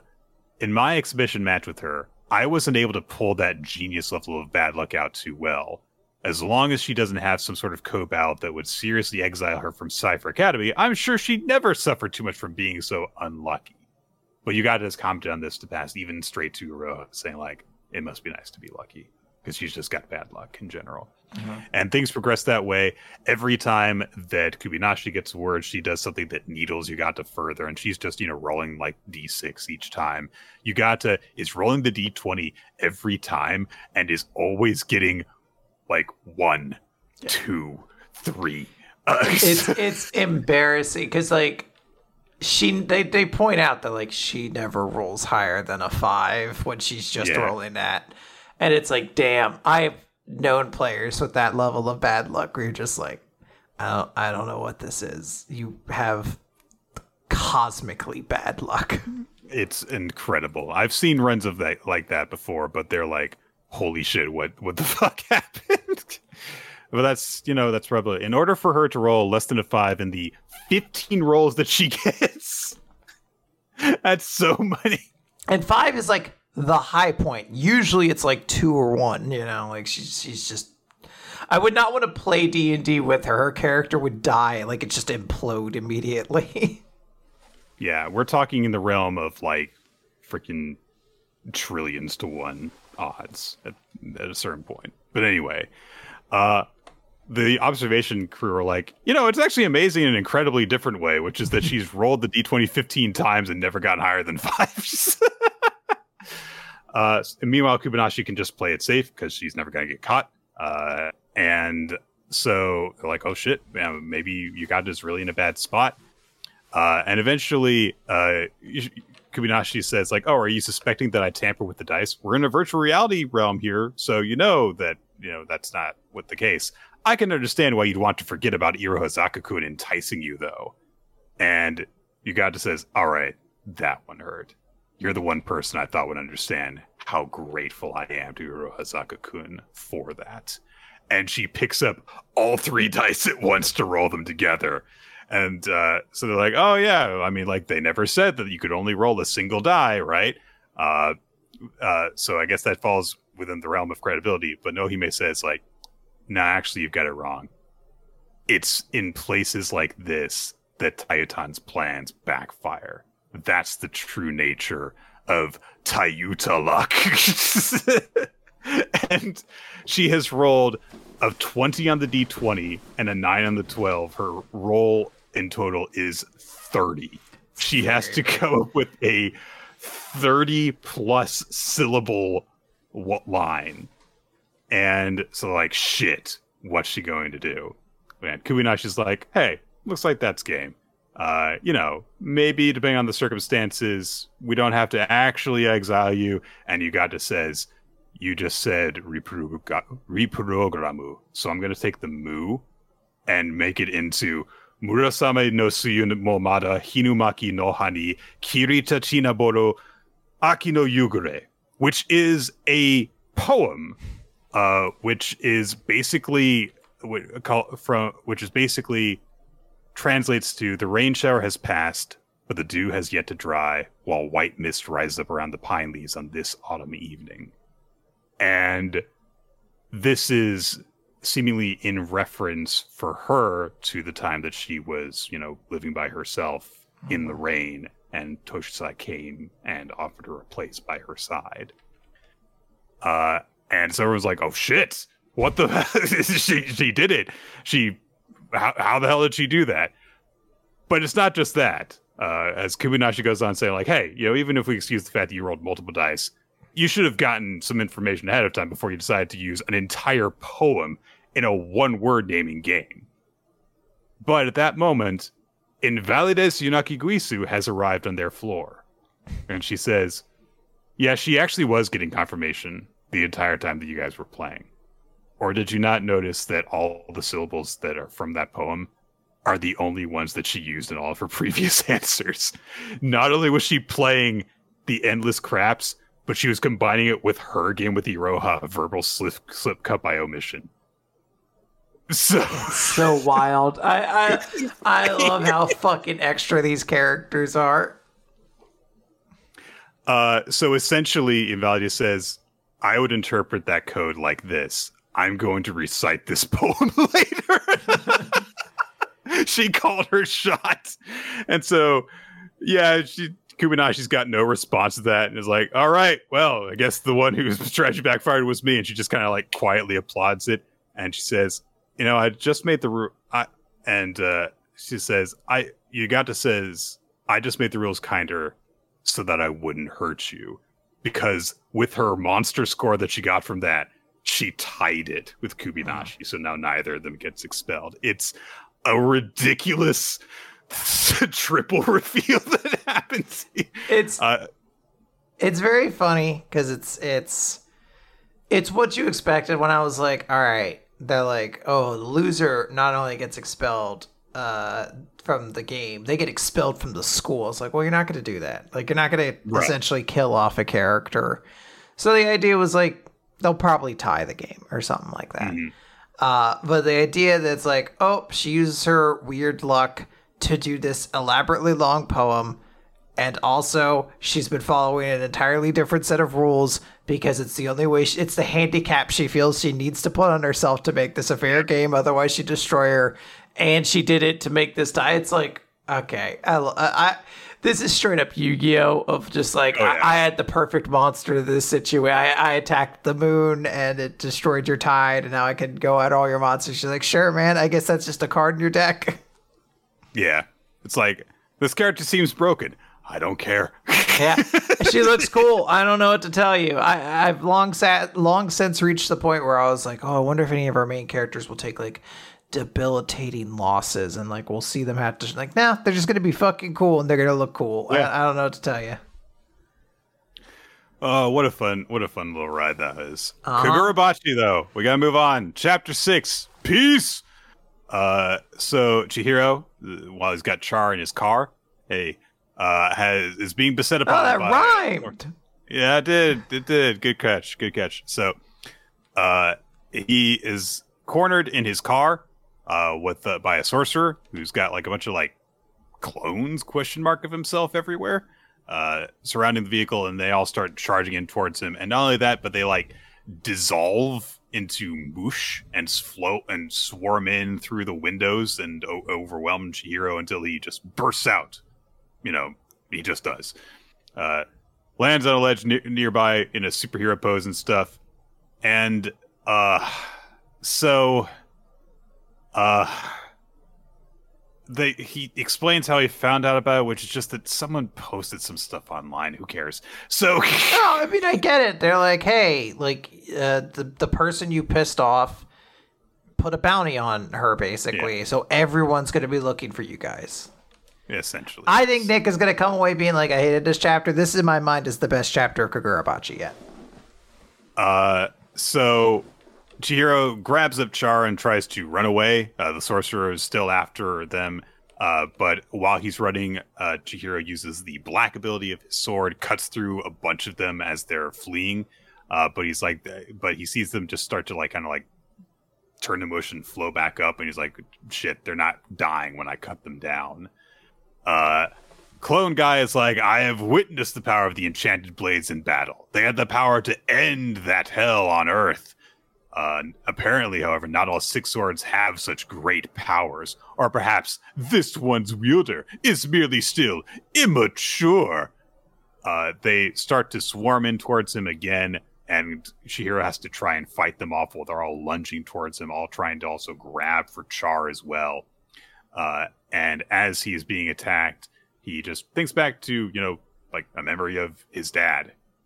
And there is a kind of cool moment, but it's a little bit cluttered, unfortunately, on this page, where he just thinks about them, spending time together, and then his dad being dead.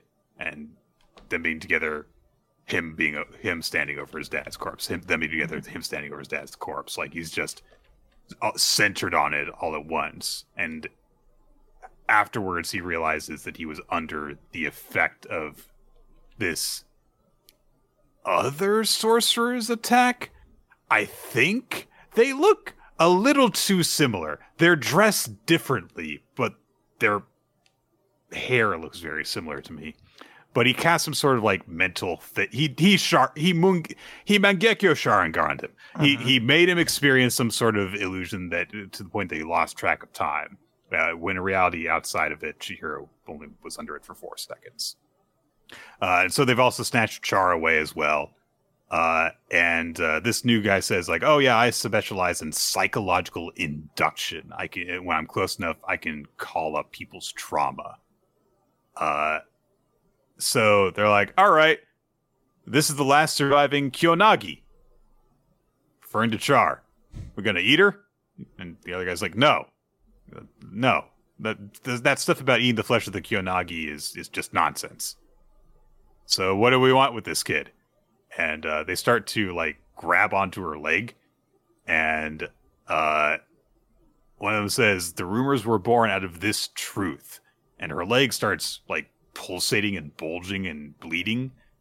And then it goes away. Her leg's covered in blood, but it's healed. And Illusion Guy says the Kyonagi clan does have special powers, and Sojo wants to make use of this somehow. This kid won't have a peaceful life for some time. So then he's like, all right, I should take this sword from this guy. And he takes the sword. Chihiro lunges at him with a backup sword, a smaller blade, a wakizashi. And the guy's like, wait, how can you move? And Chihiro says, that day is what drives me. You just made the reason clearer. That line actually did eat. I was like, damn, all right. You actually look kind of cool after that. Out of all the one-liners that we've gotten this week, thus far, yes, that is the best. He cuts off the guy's head. And that one seems to stick. Yeah, I do like how it's just you see the head go, and it's a background shot, and you can see it in the background, just shooting upwards. He starts tearing his way through Clone Guy, slashing through him. One of them still has Char in hand, and he's like, hey, if you want the kid to live, and Chihiro has cut through him before he's even spoken the sentence. He cuts through the guy's head and his arm in multiple places before he can harm Char at all. So yeah, those guys are dead. And he realized okay, so they're after Char because of her special powers. And also he says to Char, you didn't want to tell me because you were afraid that I would take advantage of them. But just then, earlier, you were about to tell me because you thought you might be able to trust me. And then her stomach gurgles again, and he's like, oh, yeah, you threw up all your food before. Hey, here, you can have mine. It got a little squished. And he apologizes for what she went through, but she says, it's okay. And that's just kind of it. So I guess she's okay with trauma as long as she gets her food.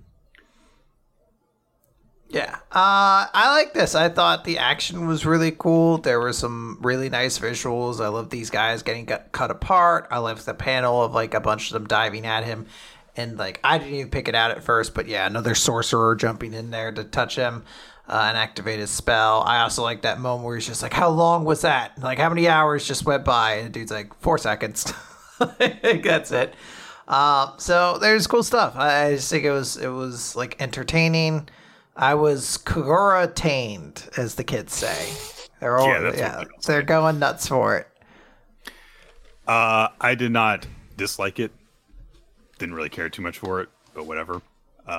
I did appreciate that we got to the point of like, okay, Char is clearly going to be a character that is going to be sticking around, and this is good justification for that. It's not just that, Chihiro can dump her off somewhere where she'll be taken care of, because she is going to be hunted by evil organizations, so she needs to constantly be protected in Chihiro's company.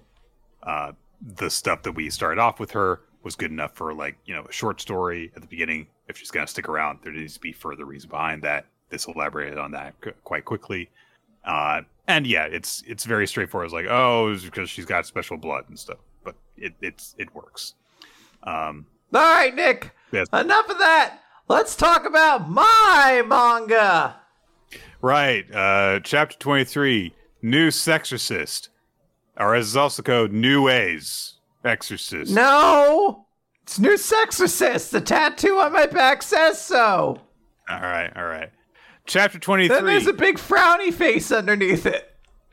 Chapter 23, New Scan did 8. So this... New A's candidate. New Scan did. Never mind. So, both me and Gakuro were confused. Like, what? New A has just barged into the captain's meeting at the high school and basically said, like, hey, Gakuro should be the new captain. Also on the color page, we see like that somehow Koga fell over while this was happening. Mm-hmm. I don't know how, but it did apparently. Because the door was being opened very quickly, and she was probably maybe trying to listen in. Oh, hold on. Let me start giving you some behind the scenes. So, all right. I was just terrified here. My nose started bleeding. Actually, that wasn't a character choice. I actually started bleeding right there. So, I suffer for my art and my existence. There's a lot of suffering with Gakuro. I always kind of suspected, but it's nice to have the confirmation. Thank you for that inside scoop. It's good. So Gakuro realized, like, oh, I've got a heavy burden. Why do you make my voice sound like that? No reason. So why don't you make my voice sound cool and muscular? All right, I'll try. Why'd you have to say something like that? Yeah, that's more like it. All right. So there's a flashback to Nue actually like filling in Gakuro on what she's planning on doing and like saying why they're doing this, which is a little bit weird because it still seems like he's being completely caught off guard by everything. Whatever. So Nue's goal is to defeat the other 5 Hyo, and that's why she gave Gakuro her power. And when Gakuro learns about this, my whole body constricted when I found out. I was really unsure of whether I could help Nue, but it means saving Fujino and everyone else. I have to do better. Now, the reason that shot was on my pelvis is because in that moment I was considering channeling my good classmate Pissman and considering pissing myself out of fear. But I couldn't get anything to come out. I was very pee-shy that day. So I guess they just decided to leave that shot in. Okay. Well, I'm glad that they gave you the opportunity to try something out, though. And fail. Yep. So Nue establishes, like, I have to be the first Hyo resurrected, which means I need Gakuro to obtain a certain power. First, I need Gakuro to become an elimination squad captain. And everyone was like, what? Because the power that she needs him to get is within Exorcist HQ. And Kuro's like, yeah, he can't do that because captains are super strong and stuff. And we get a graph. We get a pyramid graph. I'm going to ignore it. Nue says, there's another option, though. You could be nominated by a captain during a captain's assembly. I heard you can become one under special circumstances, but without the need of the normal requirements. They're like, well, there's no chance they'd select him. Plus, those meetings only happen in times of emergency, like when a captain's been killed. There's currently no reason to hold one. And Nue's like, no, they already are holding one. And it's at this school. And there's another reason why, which is the addition of another Hyo. It's like, but She predicted all of this, Nick. It's cool. But we learned all of this last chapter. Yeah, but these characters don't know this. No. You have to explain it. So they have to select a sixth captain very urgently. Moro realizes, shit. I took all precautions to prevent our battle from being detected, but because Nue unleashed so much power, she must have broken through my precautions, so they sensed it and sensed her awakening. So was actually all part of her plan. She's crazy. Bruh. So in the present, Nue's like, yeah, how about it? And one of the captains goes, I mean, I'd never imagine a Hyo sending out a clone to nominate her own manager. So that brat there's your medium, right? Interesting idea. Give us an explanation then. And Nue's like, I don't have an explanation, because I only came here under Gakuro's orders. So she didn't tell Gakuro that she was going to do this. She told him everything else, and then didn't tell him, by the way, this is how we're going to play this. No, Nick, it's very good. You see, the important part to the scene is she knows I'm a goober idiot. And if she didn't tell me anything, I would just ramble about nonsense. And the only thing they could trust is my rambling nonsense. Otherwise, it sounds like it would have been a trick from the Kyo. I guess that Gakuro... It's genius. Because he immediately goes, no, that's not the case. No. Then Nue's like, oh no, he's saying otherwise, but it's true. Plus, that Moriyuki Fujino guy, who's a former Elimination Squad captain, apparently, yeah, he tried to attack us today. Oh, really? Yeah, he was no match for Master Gakuro. Oh, you don't believe it? Come on in, Shiroha. Bring in the POW cart. And Shiroha has a little cart that they've got the chair that Moro's tied up in there, and Moro's not muzzled or gagged in any way. He's just kind of like sitting there looking. This is the one thing I don't get. I don't get why he doesn't say that's not what happened. I don't get it. I was like, he kind of established, he's like, I can't do anything because like I'm out of power, so I can't stop you. But he also established, he's like, I am going to work against you. So I don't understand why he's not like, they're lying. It was her. She was the one. He's not that strong. Yeah. So Nue's like, yeah, he came to try and kill my master's friend, and he didn't allow that. He one-shotted him and then said this. If this is the strength of a... Hang on, let me do like Nue voice. Now Nue doing Gakuro voice. Okay. If this is the strength of a former captain, then I could be one too. Yo, Nue, let's go reveal ourselves and crash that captain's assembly. Oh, wow, you're really good at doing Nue's voice. So Gakuro's like, why are you doing that? And she's like, yeah, this is the best chance of us succeeding at this. It'll work out somehow. Trust me. One of the captains goes, I've heard enough. And she axe kicks the desk and says, you got some big balls, you little bastard. I'll freaking kill you. But why? Yeah. Then she grabs Gakuro by the head and says, you command one of the Hyo? That's flat out amazing. But then tell me one thing. Did you know that the Hyo are the enemies of all humans? That's who you're commanding. You must have some power to control Nue, right? Show me, here, now. And Gakuro's like, but I don't have any power to do that. I can't do this, Nue. Turns to look over, and she's just making a fucking thumbs up, not helping at all. Just throwing him to the wolves. So the other captains, meanwhile, are just like, yeah, this is kind of funny. It's like, do you not understand the claims that the Hyo has just made about this guy? They're just like all watching this other captain do stuff. And one is like, she is entertaining Nue's farce and targeting the boy. Is she trying to find out Nue's true motives and revealing herself to us? I don't know. Maybe she's just crazy. Maybe you're all stupid.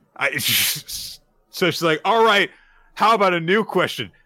I guess. Gave up on getting Gakuro to answer the other one. How did you win over Nue? Tell us about that. And Gakuro's like, oh, it's not like that. Oh, how did you two get along? Tell us. And they're like, this will be interesting. Why did Nue forge a contract with the boy? And Igari's like, if you lie, I'll kill you. And Gakuro's like, we played... Sorry, Gakuro. We played video games. Whoa, hold on. You're putting a little too much testosterone in that voice. Pull it back a little bit. We played video games. There we go. Right on the money. So, of course, Igari's like, wait, what? Yeah, she hadn't seen anyone for many decades and was happy to have my company when I came to her. And we played a bunch of games. And Igari amazingly says, where's your proof?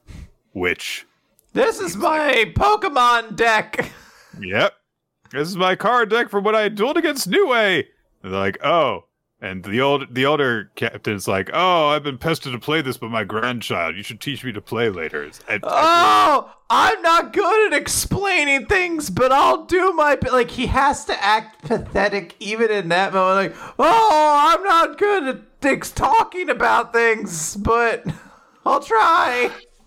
And then Nue's like, you know what? Why don't we just play now and I'll teach you as we play? And they just start playing cards. And Igari's like, maybe she actually is friendly. I guess I will hear you out for a second. Tell us about your goal, Nue. This is wild. These are the most easily swayed people in the world.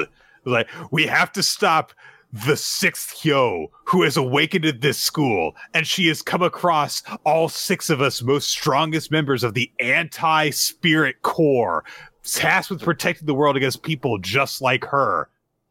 Oh, apparently she serves this one very obviously not powerful guy and is obviously lying, but let's hear them out. Oh, they want to play a game. Let's play a game. Yeah, everyone just goes along with everything. This plan is flawless and has absolutely nothing that would interfere. Yeah, it's bad. Again, I'm not sure why POW guy doesn't just say something like, this is not how things are going. They're misleading you or anything. Like, it's all just very dopey. But hey, you know, we have Girl Pachi now, and you know, people are probably super excited about that. 10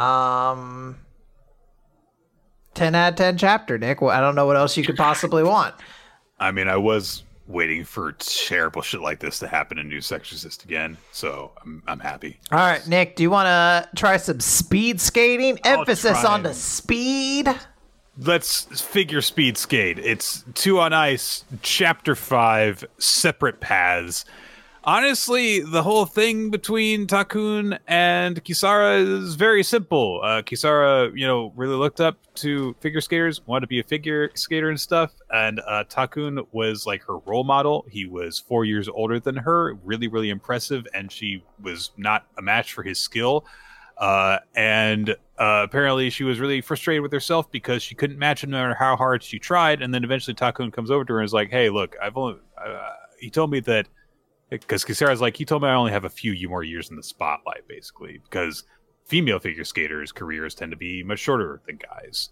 And Takun said, that must have been hard to hear.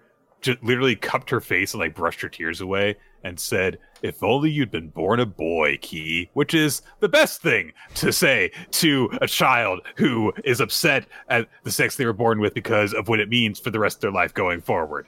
Yay! So this story in my mind is now a trans allegory. It could be, yes. And then he followed up with, "Ahaha, I'm only kidding." But Kisara to herself is thinking like, "I promised that I'd never say it." And then while I couldn't stop crying, he just tousled my hair and told me all about pears, like he was reading me a picture book. Really talked down to me. But she learned about pair skating and realized like, oh, like I could like occupy this world, and she essentially was given a new hope in figure skating because like maybe she could find what she wanted to do in pairs. And it turned out he was right, even though she didn't want that to be the case. It was a curse, but it also saved me. And then at the end of 5th grade, she was hesitating about whether or not to make the switch from singles to pairs. And then Takun ended up relocating, left her behind. And our coach and the rest of the club went to the airport and saw him off. And when she saw him off, she was like, "I'm not a boy, so I can't actually compete with you. So don't forget me when you're gone." And Takun told her like, "Hey, we could compete together in pairs." And we finally see Takun's face for the first time as he's like giving her these parting words. Because Kisara asked, "Are you doing pairs?" And he backed away from her. He said, "I will be once I've finished preparing." And that was the words he left her with. So Kisara, in acknowledgement of that, decided she wanted to switch to pairs. In the present, she's relaying all this to Hayuma and says, "Look, if you put all the time and effort in, you've got the talent, you could go for the top of men's singles, Hayuma." Of course, he doesn't want to hear about this. He's like really excited to just pair up with her instead. Uh-huh. And Kisara says, "Look, I think I finally understand how my coach felt, because there's value in pursuing singles. I got kicked out by my coach at the end of the 5th grade. And not only that, she basically got blackballed from figure skating because she was adamant about wanting to do pairs to fulfill that dream of competing alongside Takun." Literally everyone her coach told everyone, "Don't associate with her until she gets over this whole pairs thing." And yeah, like people are like, "Yeah, this is what happened. She was this very talented prodigy. That's why she suddenly disappeared from skating, because no new coach would take her in after that. Because there was that very influential person telling everyone to stay away from her and stuff." So Kisara says that she's bringing all this up, including Hayuma's prospective singles career, to him because, "Look, I wasn't given a choice by my coach, and I want you to have that choice." Because Hayuma's like, "Isn't your only option to pair up with me and compete without being part of a club?" And she's like, "Yeah, but I need you to have that choice. I don't want you to feel obligated to do it. I think you should learn about the male skater's world, pairs and singles. After you experience both, then you can decide. I'm not going to take your choices from you." He's blown away by this, but he does agree to it. He is offered the chance. He asks if he can perform to the same song to La Strada, and they're like, "Yeah, you can do that." And so now Hayuma's at a crossroads, and so is Kisara as a result of that. The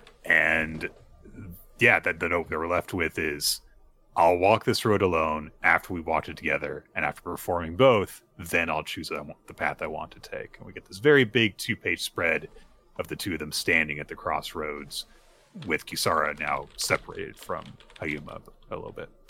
So, pretty straightforward explanation of stuff that's going on. It definitely feels like the series is, yes, already in fast forward to have dropped this and just given us the full explanation of what's going on with Kisara. I am admittedly not very excited to see that men's singles performance, because it feels like the entire thing, the series is called 2 on Ice. It would be wild if he was like, "Yeah, actually, I think singles is where I'm going to stick for now." I desperately hope that the singles thing lasts like 3 chapters, because if this series ends and we never get to see them do proper paired skating where they actually do moves together instead of just doing them side by side, I'm going to be upset, because it's like, that's what you said you were going to do.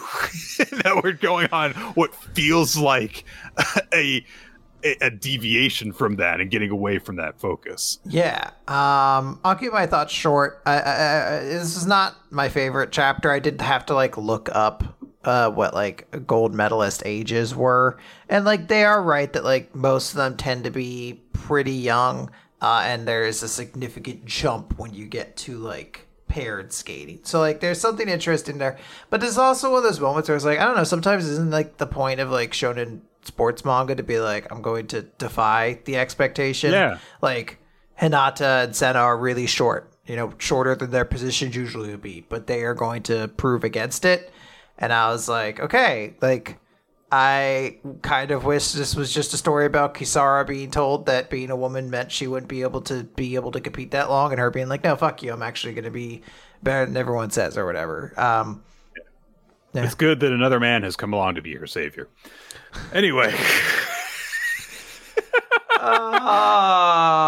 The Elusive Samurai, Chapter 130, Kamakura 1337. Hey, it's the aftermath of the battle between Hojo and all of Ianaga's forces. They leave, of course. Ianaga's forces do, and we just get the aftermath of that. They've taken the Tsukimoto Castle. Now they get to go to Kamakura. Hooray! Hey, Sheena, we owe this victory to you. If you hadn't stopped Nagao, they would have annihilated us. Yeah, remember when that whole chapter was about her saving the day? That's what happened. That's what happened. That's what happened. Don't go back and check. That's what happened. And Tokiyuki goes to attend to his uncle, who is immediately, like, doing better. He's obviously very beaten up. He still looks emaciated, and he's got wounds over his body and stuff. But, like, he's conscious and reacting to people and is like sitting up, and as he talks with Tokiyuki, the like words start to appear on his forehead again, so he's gonna be okay, it seems like. Tokiyuki's like, oh, thank you, Lord Akie. He's like, yeah, it's all thanks to Akie. Cool. And Akie does some cool stuff and poses and stuff. Anyway, we cut away from there. Ianaga's plan do in fact work, because Uesugi is able to continue to gain favor with Ashikaga because of the sacrifice that Ianaga has made for them. Uesugi makes sure that Takauji, Ashikaga's son, writes a letter to give them favor and stuff like that. But he's still left thinking about the fact that, hey, Ianaga's gone, and he had bonded with him over the time that they had spent together and stuff. And he also reads a note from him saying like, hey, I eagerly await your completion of the strongest warrior from the underworld. I await. So it's kind of a nice little note of like Uesugi should be shown to be like human, that this affects him, because he's just the mad scientist guy otherwise. Meanwhile, letter reaches the Emperor, or rather, word has reached the Emperor, and he gives a letter to Akie's father, because Akie is very important, and we need to also know his family. And they establish the Northern Court still doesn't know that Tokiyuki lives. And the Emperor's like, fuck that Takauji guy, this will fuck him up. We cut over to Kyo, where Takauji is talking with some brown noser, who is like, oh, you're so great, yes, oh, everyone speaks highly of you, the masters speak of Nakasendai, but you're better. And Takauji's like, what'd you say? Oh yeah, the Hojo boy is alive and has joined the Southern Court. I have a copy of his capitulation here. Oh, you didn't know? Well, it doesn't matter anyway, so I didn't think there was any reason to tell you. And Takauji puts his arms around the guy while still holding the letter and starts bear hugging him and squeezes him. And he eventually squeezes him so hard that he also bends him over in half and explodes him. So the guy's dead. Yeah. And Takaji's pissed off because he's just realized that Tokiyuki is indeed alive. And then immediately one of his handlers comes over and is like, you're going to be late for a poetry meeting. Oh, I've got to go. He's fine. Because he's like crazy and half demon possessed and stuff. Anyway, Tokiyuki is returning to Kamakura again. Goodbye. Yeah, a lot of this stuff we've kind of gotten before. We've seen Tokiyuki kill somebody because he gets news he doesn't like before. We've seen a great many Akie speeches, so it's all fine. Nothing to really say there. Let's wrap this up with Akane-banashi. Story 83, Chohan Dice. So Chocho has said that he will only hear out the requests that Karashi and Akane have brought to him if they play Chohan first, which is a game in which players guess if the sum of two dice will be odd or even. So he has given each of them seed money, 10 cards, and they're going to bet their cards on Cho or Han. There is no betting restriction. They're allowed to pass and not bet on each round. If they guess right, then they double whatever they have bet. If they guess wrong, then they lose their bet. The game's going to last 5 rounds. The player with the most cards at the end will be the winner. And also, if you run out of cards, you're done.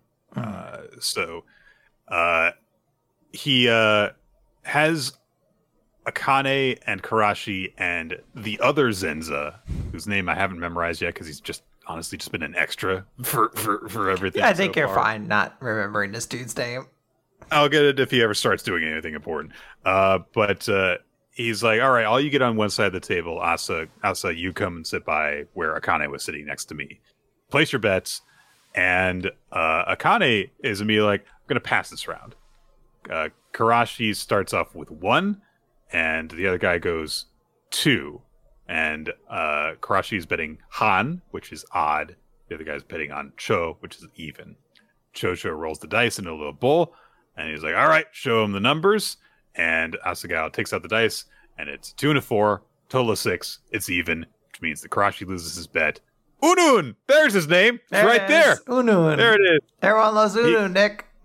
Yeah, he's doing great. Everything's going great now. He's 2 up. Hoo-hoo! Things are looking up for Unun. Yeah, it's great. So then he's like, all right, now is the time to get aggressive. I bet 4 cards on Han. Karashi bets 1 on Han. Akane passes again. It's Cho again. 6 and a 6. Ooh, boxcars. It's even. So Unun, you lost your lead immediately, and so did Karashi. So he's like, all right, I'll play it safe next time. He bets 1 card on Cho, so even. Karashi bets Cho. 3 cards on Cho. Akane passes again. So Unun, he wins this one. He gets 2 cards back, and he's like, all right, I think I'm getting it now. I think I've got the flow.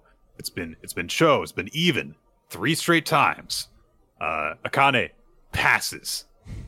Karashi bets 1 card. Unun says, I'm betting it now. 8 cards on Han. It's been even 3 straight times. The chance of 4 straight evens is only 6%. I gotta take my chances. This is not how probabilities work. Don't do this. It is the same every time. This is pattern recognition. It kills people. Don't do it. So they roll the dice. It's Cho again. It's 6 and a 4. Unun loses 8 cards in one fell swoop. Karashi only loses 1. Akane has not bet this entire time. And they're like, shit, the odds of this happening 4 straight evens, it's ridiculous. No. And Chocho's like, oh man, I'm rolling up a storm, hitting every number I want. And Unun realizes, oh, I'm in deep shit because I'm up against the born gambler, Chocho. And so Chocho's looking really ominous. And he's like, this is the last one. This is the 5th round. Place your bets. So Unun's like, it can't be 5 straight show. It can't be. It can't possibly be. Yeah. So he bets 1. He's not willing to bet his last 2 remaining, even though, honestly, what does he got? Yeah, I was going to say he doesn't. First and foremost, he doesn't care about the results of this. He is not going to study anything from this. But right. Yeah, it's just like, I mean, it doesn't matter. You can't win anyway unless they all bet and all fuck up. Yeah. So he bets 1 card on Han, and Akane goes, okay, all my cards on Cho. It's been even Cho for 4 straight hands. She's betting on it again. So Chocho says, first you're quiet, now you're huge, huh? And Akane says, yeah, nibbling's way is just not my style. Are you sure? Guess wrong. It's all over. And Akane says, I'm fine. I figured out your trick. All it took was a little thinking to figure out. It's no wonder all your roles were Cho. We're talking about Chocho Konjakute, so everything is Cho. This is the logic I used. I was like, yes, she's correct, because obviously his name's Chocho. He'd pick Cho. It's gotta be Cho. So both Karashi and Uno are like, just because it's a pun, that's it. That's all. So Chocho says, Chocho rolls Cho, huh? That's a very interesting idea. So he reaches for the dice to roll, but Karashi says, look, can we just call it now? I know what the outcome's going to be, whether you roll or not. And Kane's like, huh? What are you talking about? And Chocho says, I didn't hear your bet yet. What's the call? And he says, 9 on Cho. And Karashi just tosses the dice out on the table this time. He says, you win. And since they're not in the bowl, they're on the table now. They're able to realize, wait a second, all the sides of the dice are 2, 4, or 6, all evens, which means it can't possibly be an odd result. So Chocho asks Karashi, like, how would you figure it out? And Karashi says, yeah, I was certain after the last round, because not only were all the results even, every single individual die was even too. The chances of that are 0.004% with regular dice. There's no way that could be the case. Also, you're someone who normally carries dice around, and you would have changed the dice to place the game. You did very obvious cheating things. You obviously cheated, and you told a story about cheating at dice. So it had to be loaded somehow. And so Chocho's like, yeah, perfect. Yes, this is a raid game. I did it to gauge your mettle, to test your nature. The outcome doesn't matter to me. And Akane's like, well, then why did we play Chohan? And Chocho says, well, my personal theory is that tense, thrilling competition draws out a person's true nature. The calmness and smarts to see the winning path based on limited information. And you, Akane, though your logic was dumb. He says, it took spirit to bet on a gut feeling. Oh, it was a smart decision.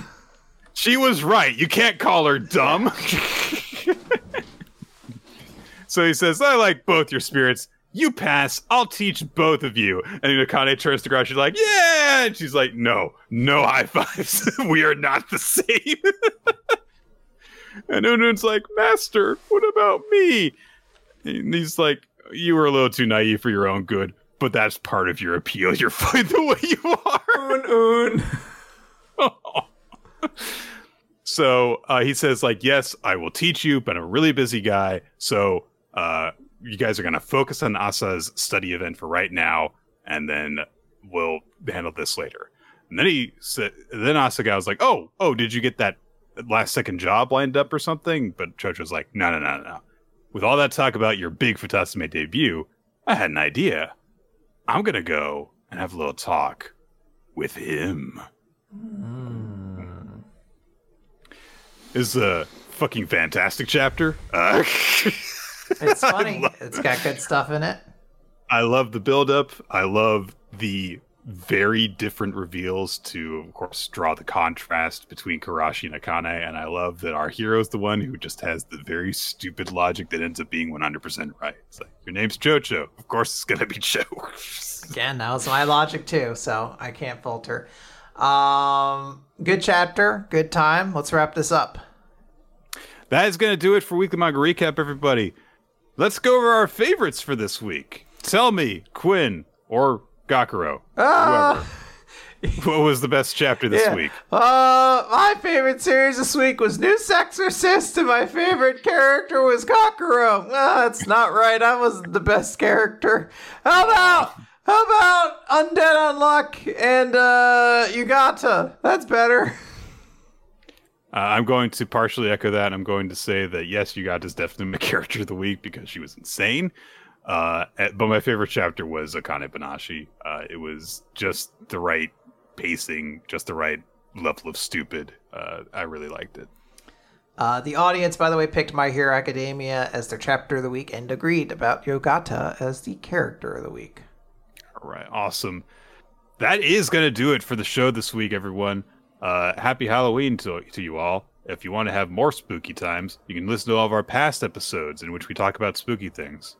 And if you would like, if you'd like to hear more Gakuro, pay attention because there's going to be a bonus podcast featuring Gakuro to some extent. It's a WMR list. We're going to be doing Gakuro stories. Yeah.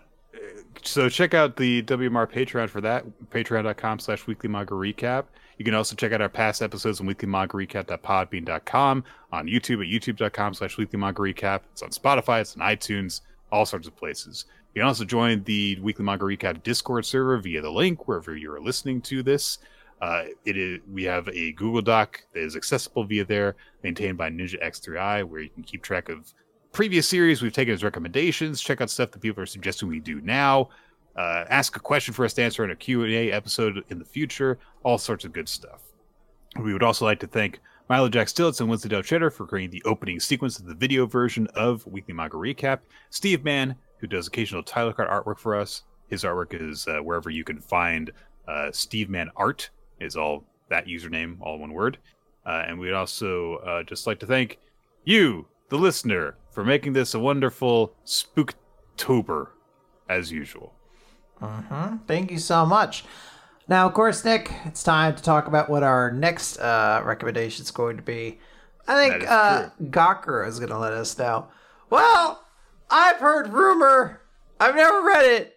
I've heard rumor of a series that's really good and has really good lore and like world building elements that I've never heard of, and I need to establish that to the lawyers. Never heard of.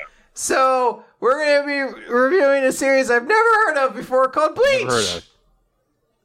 What, really? Oh, have we done that before?